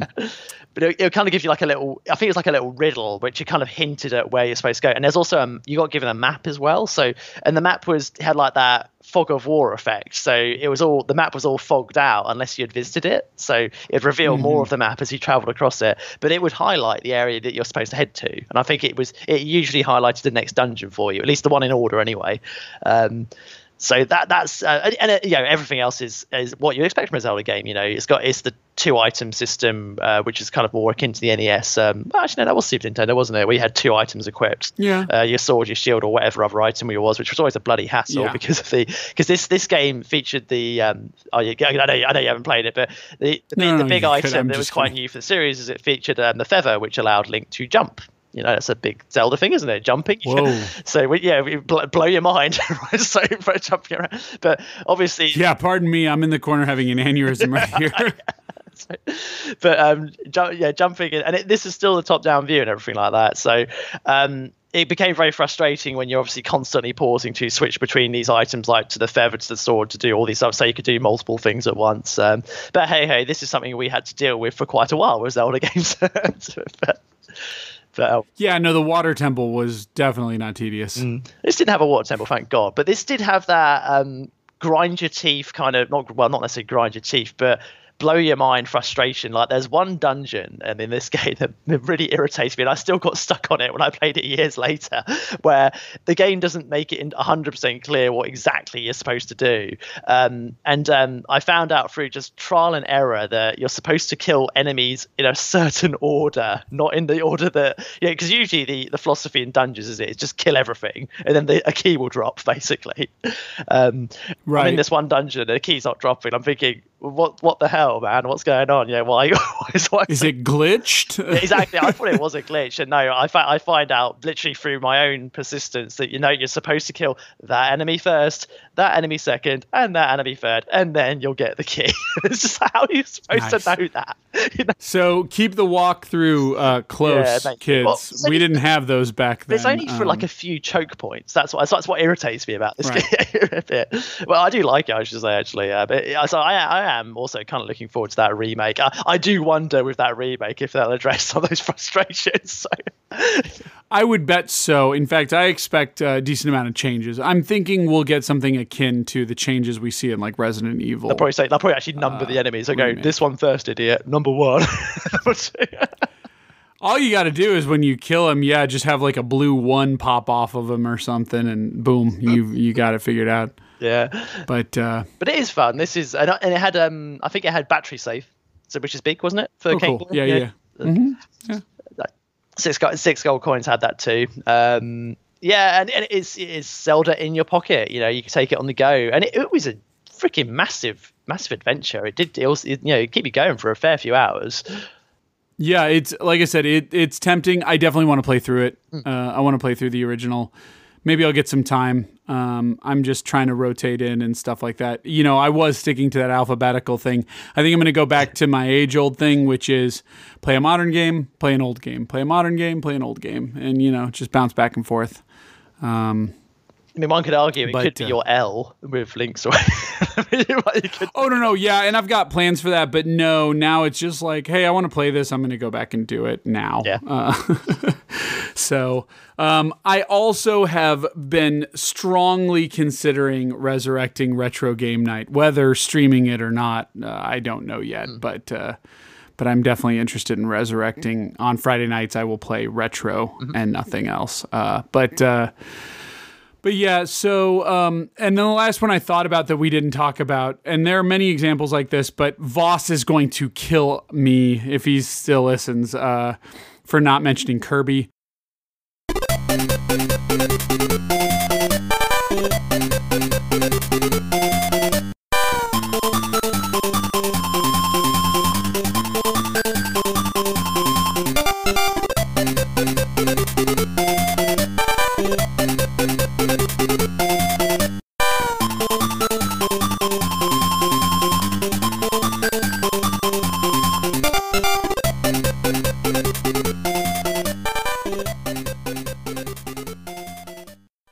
I've never played a Kirby game, but Kirby gets his start on. He does on Game Boy. So. It's a good game. It's very good. And then his there's quite a few actually because he had loads of. I think Game Boy. Because there's the first one, the sequels on NES, and then the third one I think is Game Boy also.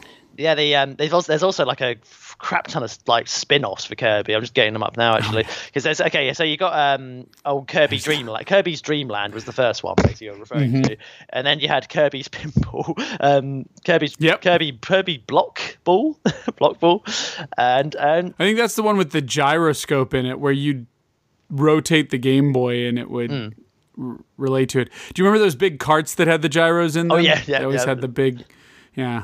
And then you had a Kirby Star Stacker as well. So nice. Dreamland 2 for me was the more interesting game. Kirby's Dreamland is a very quick, dirty platformer, is what I called it.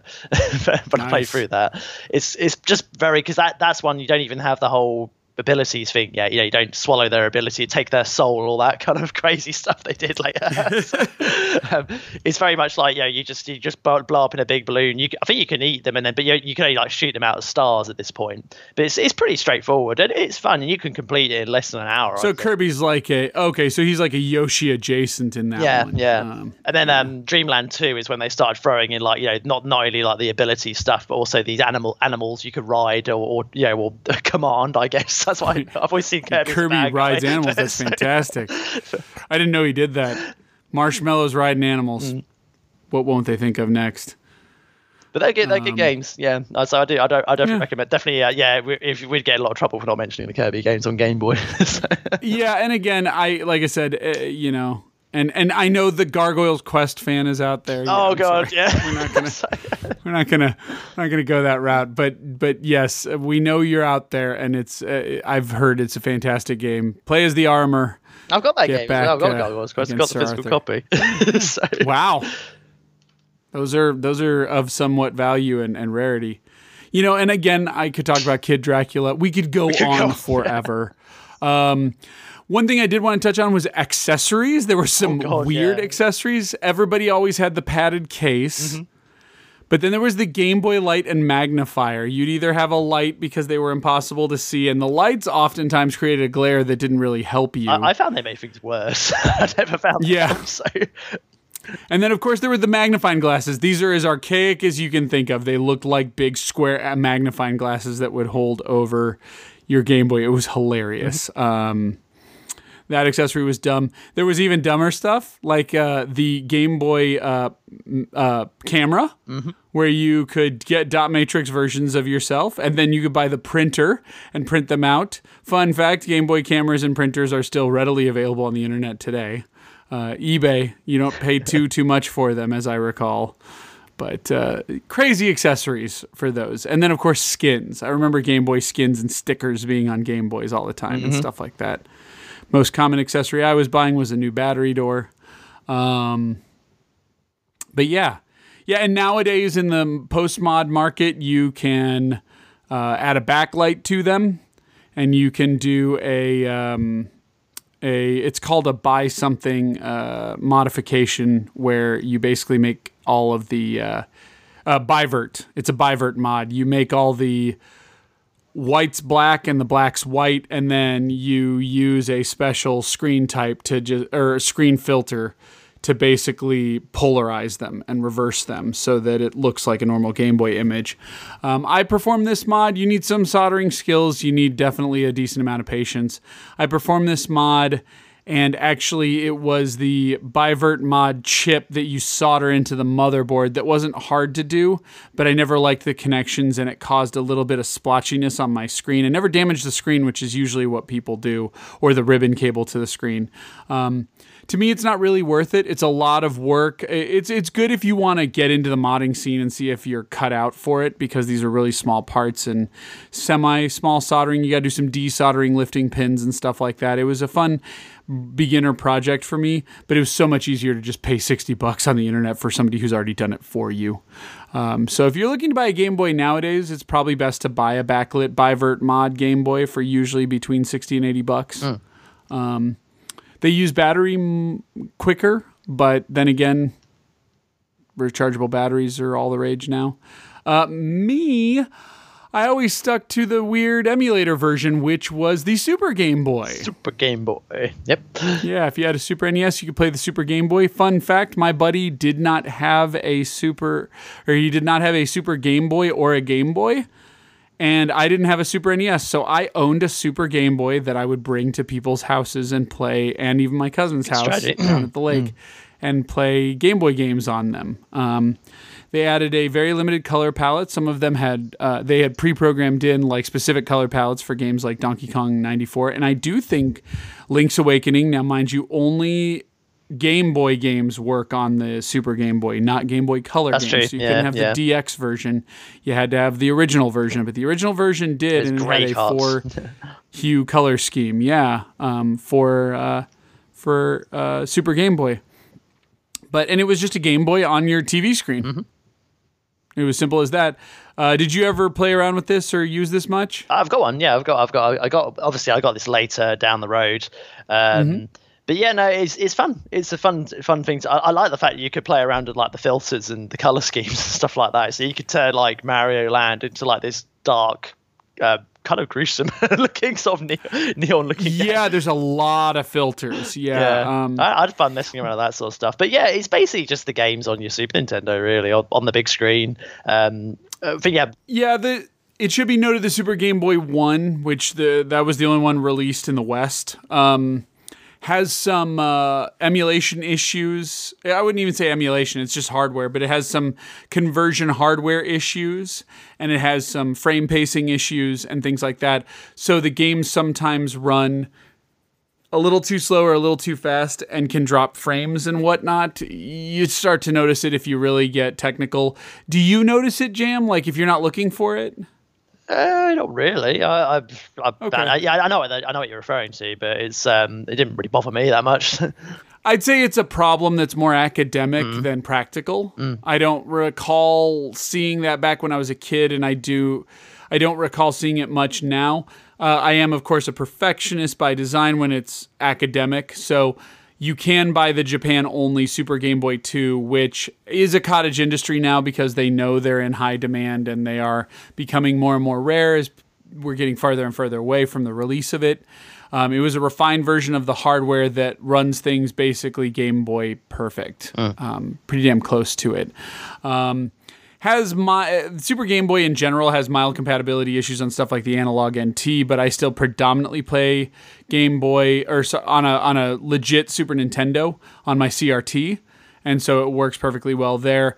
So in a perfect world, you have a Super Game Boy 2 and a Super Nintendo. You have to modify it by removing those tabs because it is a Japanese cartridge slot, but that's no problem. You just remove the tabs. And then it does play more accurate. There are also more filters, Jam. I thought that was cool.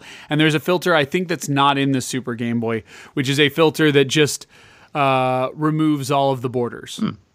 Pretty cool. So you can basically just make but it is 1-to-1 resolution scaling and everything. Pretty impressive piece of tech. What would a Super Game Boy run you right now? American, I don't know what the Japanese prices are, but you're buying them mostly from Japan and you're getting them shipped to you from Japan. You can find a couple of people who own and ship them from America, who sounds like they just go to Japan, buy a bunch of them, and then bring them back to our country. You're probably going to spend between $30 and $50 from Japan and wait about a week to 3 weeks for it to be shipped, or pay a pretty decent amount of money to ship it with tracking. In America, you're probably paying a larger premium of somewhere between 40 to 60, possibly even 70, 75 if you want it shipped from America, where you get it in like 3 days and it's tracked and everything. It stays in your country. I'm guessing something similar happens in Europe as well, where somebody's imported it from Japan to Europe. And so if you want it to be, all same team, same country, you pay a premium price for it. Of course, you guys have an additional problem, which is probably why it's not popular, Jam, which is PAL. Yep. You guys are running 50 hertz at a different resolution. So actually, Super Game Boy 2 is not much of an option for you guys. It's probably also why you don't notice any frame pacing issues, because you're not trying to hit a 60 frames per second goal. Yeah. You guys are so used to seeing things that have just been modified and slowed down. Yep. Europe moves slower than America. No. But yeah. Anything else you want to say about the Super Game Boy? It's a cool little thing. Yeah, I'd say it's fun. It's obviously, I think, just like I think it's only really needed for massive fans I guess massive enthusiasts now because of obviously other emulation issues. I prefer to play Game Boy games on a big screen these days. I have a Game Boy, like a legit old school Game Boy, and then I have a Game Boy Advance SP, which will play Game Boy games. And I do have a EverDrive Game Boy cart, because you're crazy if you think I'm going to start trying to amass a Game Boy cart collection. But again, whenever possible, I try to do the responsible thing in my view. We're not going to harp on piracy here. We're just going to talk about whatever your moral high ground is. For me, if it's available digitally on a platform, I pick my platform of choice, whether it be Wii U, 3DS, things like that, and just buy it and just put my mind to ease, you know. But that is an option. So I prefer playing on Super Game Boy. If I were to play Link's Awakening, I would probably play Super Game Boy, the old school one, unless you see a big reason to do the DX one. And then in that case, I would play it on my Game Boy Advance player. Which works well too. I actually have a cord that allows me to plug Super Nintendo controllers into my GameCube. So nice. I'm playing with a Super Nintendo controller whenever I play Game Boy Advance games, so that's kind of cool, or Game Boy Color games. But anyway, I digress. So I think we should address one big one that we've danced around. Let's talk about competition. So it wasn't, a year after the Game Boy comes out that, maybe it was a couple years. I think it was 92. Here comes Sega with the Game Gear. And just to identify the three right off the bat so we can just involve it in the conversation. Yeah, Sega with the Game Gear. Right around that same time, I think it was 91, and I don't even know if there was a European version. Atari releases the Lynx. Yep, we had the Lynx. Yeah. Okay, excellent. And last but not least, NEC. This one I know you didn't get. NEC would release the Turbo Express, which was literally a TurboGrafx 16 or PC engine that had a LCD screen, but it just played PC Engine games. I mean, it was the Switch way before the Switch. You just plugged in PC Engine carts. Significant about all of these, including the Game Boy, was they were region-free by design, because there was no broadcast standard. Right? The Game Boy's region-free, isn't it? I'm pretty sure. Yeah. I've got like American carts that I can play on it. So yeah, so it had competition right off the bat, and then there is a later competition. I'm just going to address them so that we remember to get to them, which was in Japan, the Wonder Swan. Gunpei Yokoi would actually join Bandai and make the Wonder Swan. And then back here in the West, late 90s, you would have the Neo Geo Pocket. And these were just companies going, okay, the Game Boy's not going anywhere. We need to compete. And it was funny because both the Wonder Swan and the Neo Geo Pocket would come out a year before Nintendo would finally relent and make a Game Boy Color. And that's why there is, to no surprise, then they had the Wonder Swan Crystal, which had color. And they also, I think it was colored. I thought the Wonder Swan was colored. Maybe it never was. And then the Neo Geo Pocket Color, of course. So, but let's talk about right after it came out. So every one of these portable consoles, the Lynx, the Game Gear, and the Turbo Express, they were all colored screens, right? Bright, beautiful LCD colored screens. color graphics. Yeah, they had all the big games on them. Well, as much as Atari could. California Games was there. Epix was like, yo, we got good shit. A arcade faithful port of Ninja Gaiden was there, where it's like the Ninja Brawler with the big spinning buzzsaw. And Turbo Express, well, there was Bonk and Splatterhouse. But Game Gear was probably the closest one to try to give Game Boy a run for its money for quite some time. That still struggled. And I should point out, all these colored consoles basically ran on 6 AA batteries for like 2 to 4 hours. Yeah. Very expensive. Rechargeable battery packs were almost essential for any Game Gear owner I knew about, and I would assume the Lynx and Express, if they had them, and I bet they did have them, same thing. batteries just weren't a viable option most of the time. What was your take? Did you know Lynx died fast? Turbo Express never even caught on, really. Some people had them. I saw them around my town. But the Game Gear was the only one you saw a little bit, right? You saw it in popular culture. It was in a couple of games, it was in a couple of movies. Three Ninjas, Airheads, those are popular places to see the Game Gear. But also I knew people who had them. They were cool. Yeah. You had one in your house? Yeah, we had the Game Gear. Okay. Absolutely. They were cool. Yeah. But ultimately they did fail. But the Game Gear had a lasting life. Even in America, it was like a second lease on life for a lot of Master System games. As you probably are aware, lots of Master System games you got in Europe never came out and just appeared only on the Game Gear. Whereas I think most of the time you guys got both versions, didn't you? Yeah, it tends to be like if there was a Master System version, there was a Game Gear version as well at the same time. Cool. But no, I like the Game Gear. It was it had some decent games. In fact, if anything, when I was younger, I think I preferred the Game Gear to the Game Boy for a period until sort of we discovered. I guess because when you're a kid, you don't care. Well, first of all, the backlight did work, so you could play it in the dark. Yeah, that's one thing. That was huge. When your parents went to bed, you can keep playing. You could plug your Game Gear. Well, because even then, I knew the Genesis trick. So your parents would go to bed. I would borrow my friend's Game Gear. Chris, he lived across. I had moved out of the apartment, or the condo complex that I was in. I'd moved into a neighborhood, and Chris was across the way, and he had a Game Gear. And I remember borrowing his Game Gear until I eventually did buy one secondhand in like the mid '90s.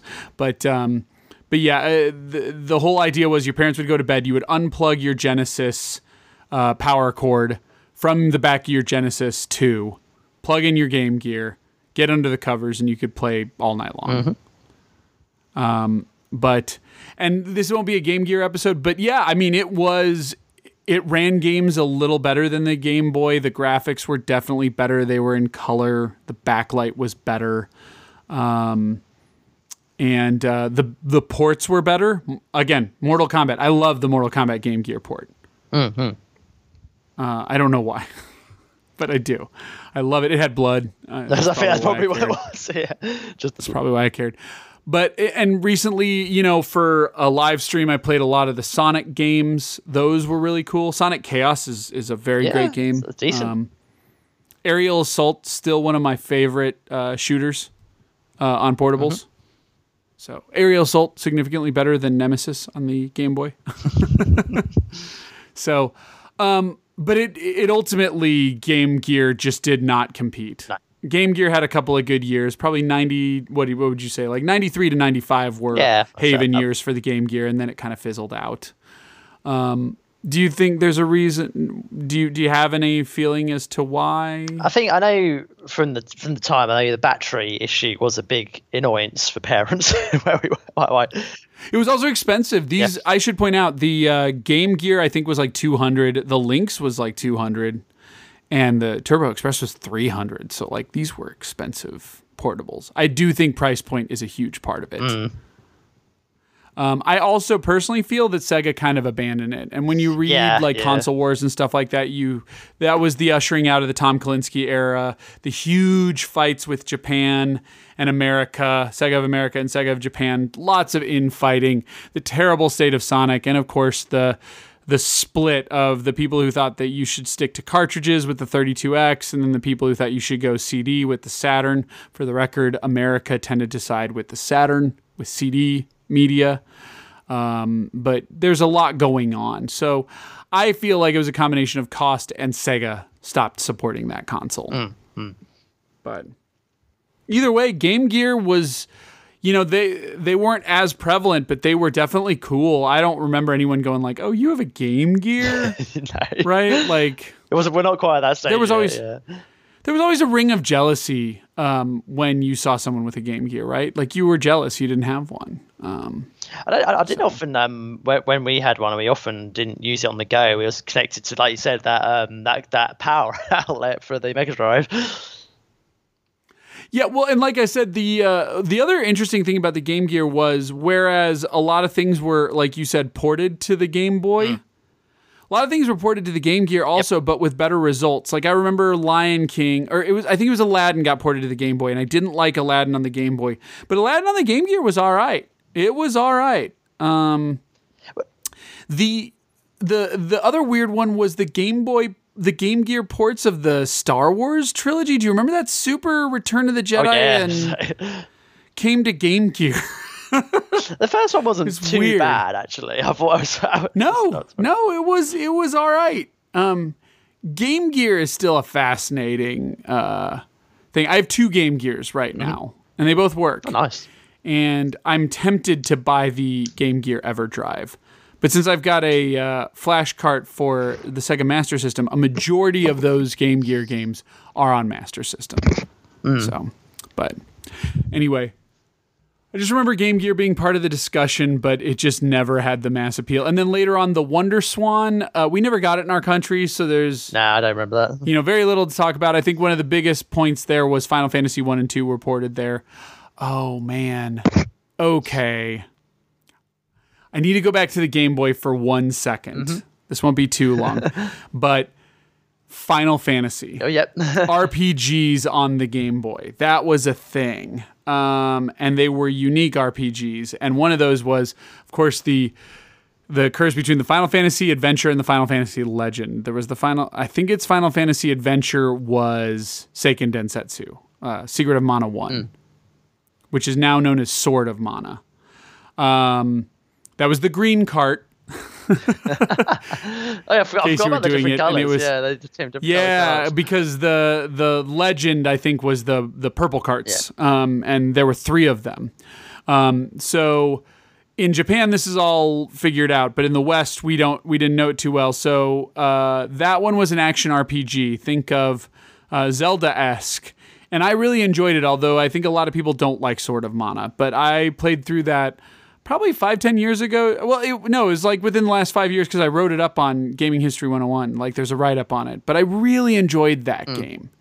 That was a really good game. There is a Sword of Mana, I think it's a GBA remake, which people say is even stronger.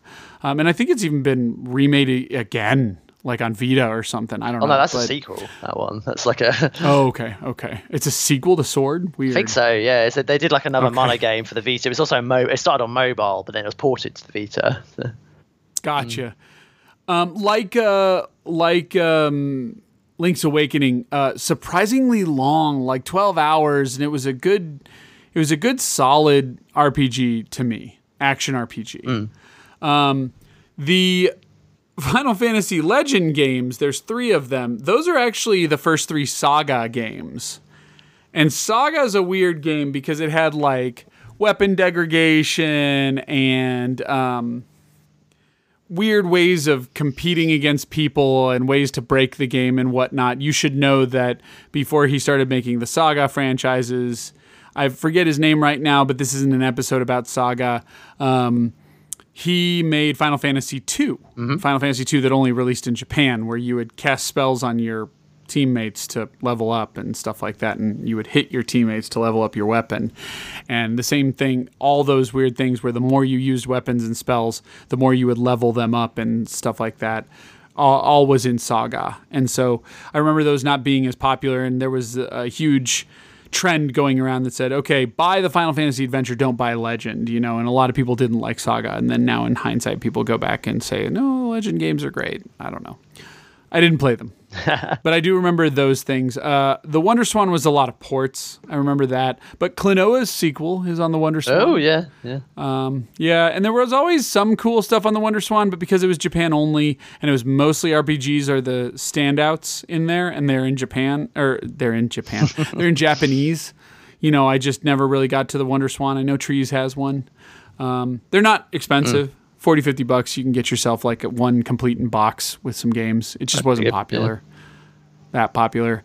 And then, of course, there was Neo Geo Pocket. I had that with a huge collection. I had about 20 games on it. Nice.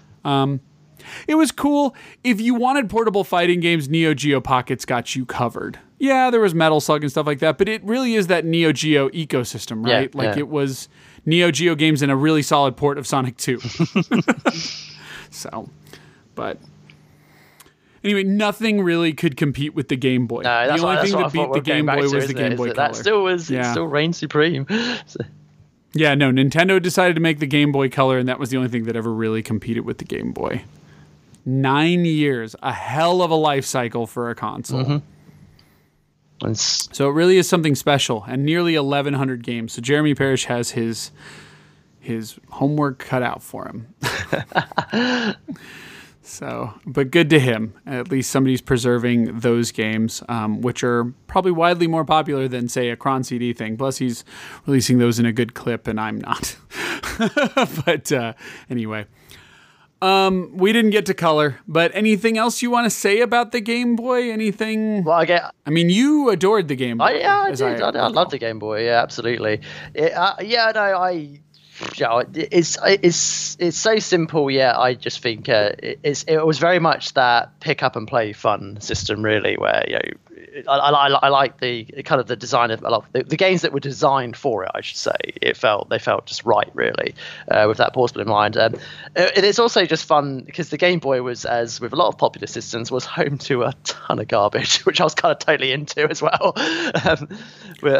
Oh yeah, tons of hot trash. There's just innovations abound with some of the games that are on Game Boy that, like you said, were designed around the platform, and then the ones that just didn't stick the landing. Yep. Most of those were. I have heard Perfect Dark is quite trashy on the Game Boy. Well, that was quite funny because I think that's a Game Boy Color game. I've got that here. So that's a Game Boy. It doesn't matter because might as well just briefly mention it because that, Fred, it's like a bit like that Pokemon pinball game. You've got a little battery slot on the front of the cart to put like a AAA battery into it, so it's rumble for you. It had rumble. Yeah. Oh, okay, that's definitely what a Game Boy needs. Shake something that's in your hands. And then obviously this is one of the very few games that. Is it bad? No, it's not as bad as people think. It's interesting. I'd call it. It's a top-down kind of shoot game, but the thing that the reason people like Perfect Dark on the Game Boy, at least why people go for it, is it featured that very rare transferability with the N64 transfer pack to the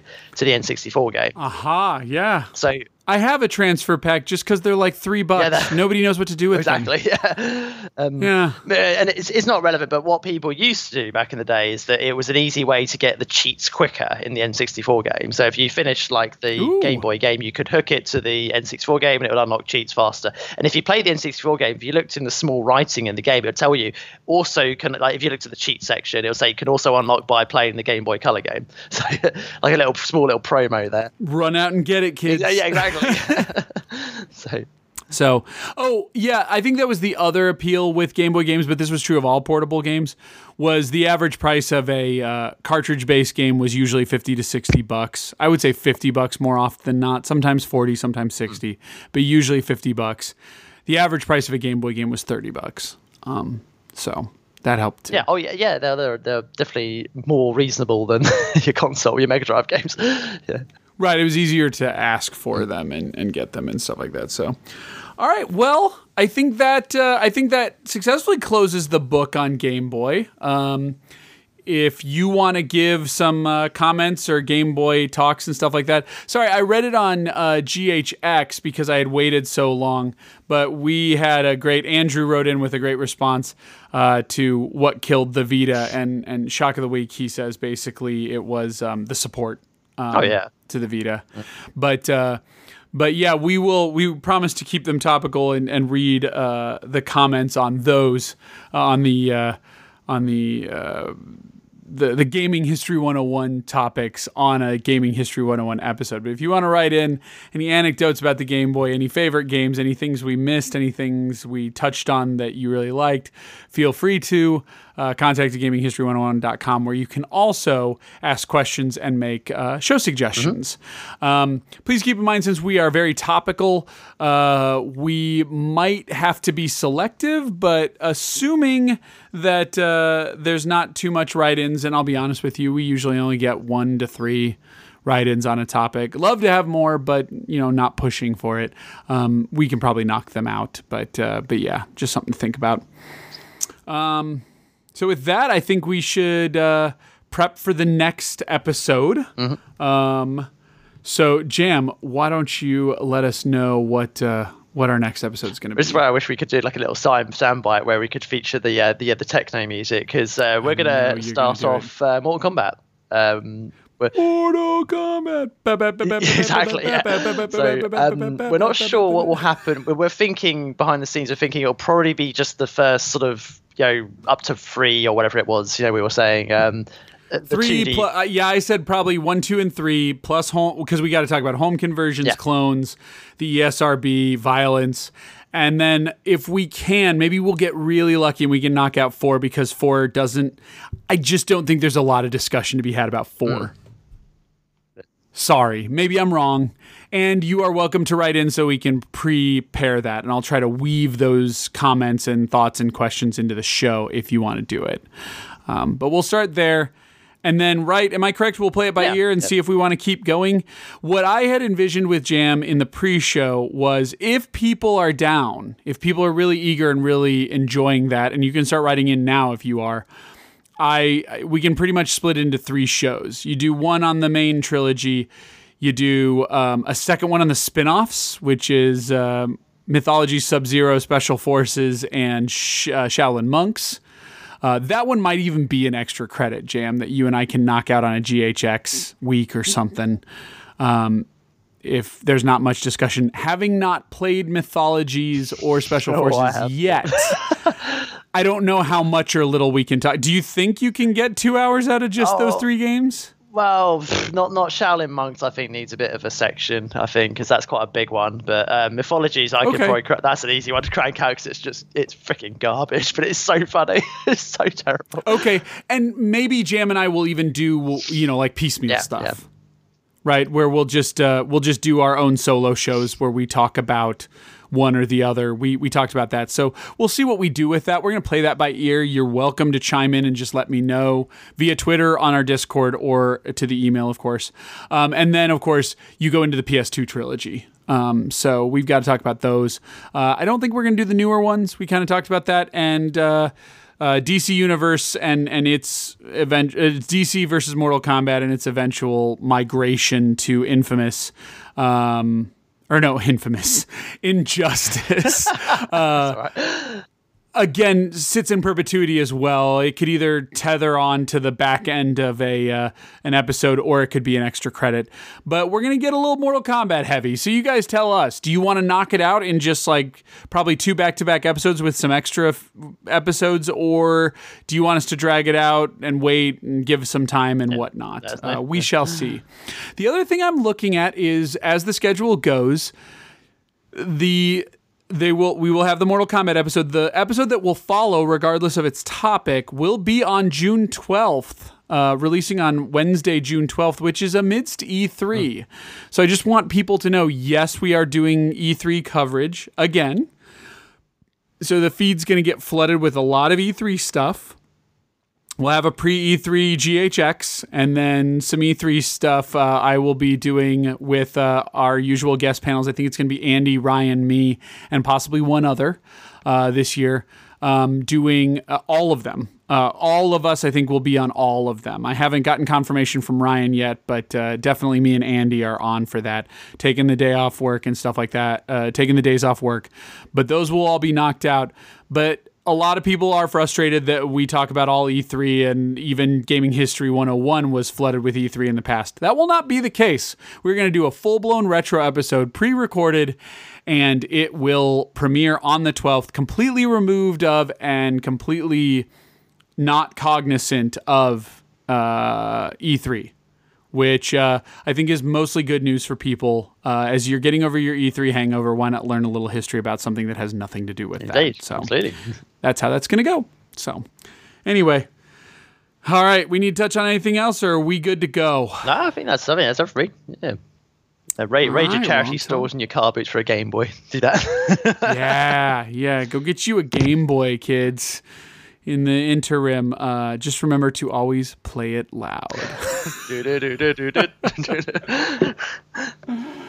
All right, peace out.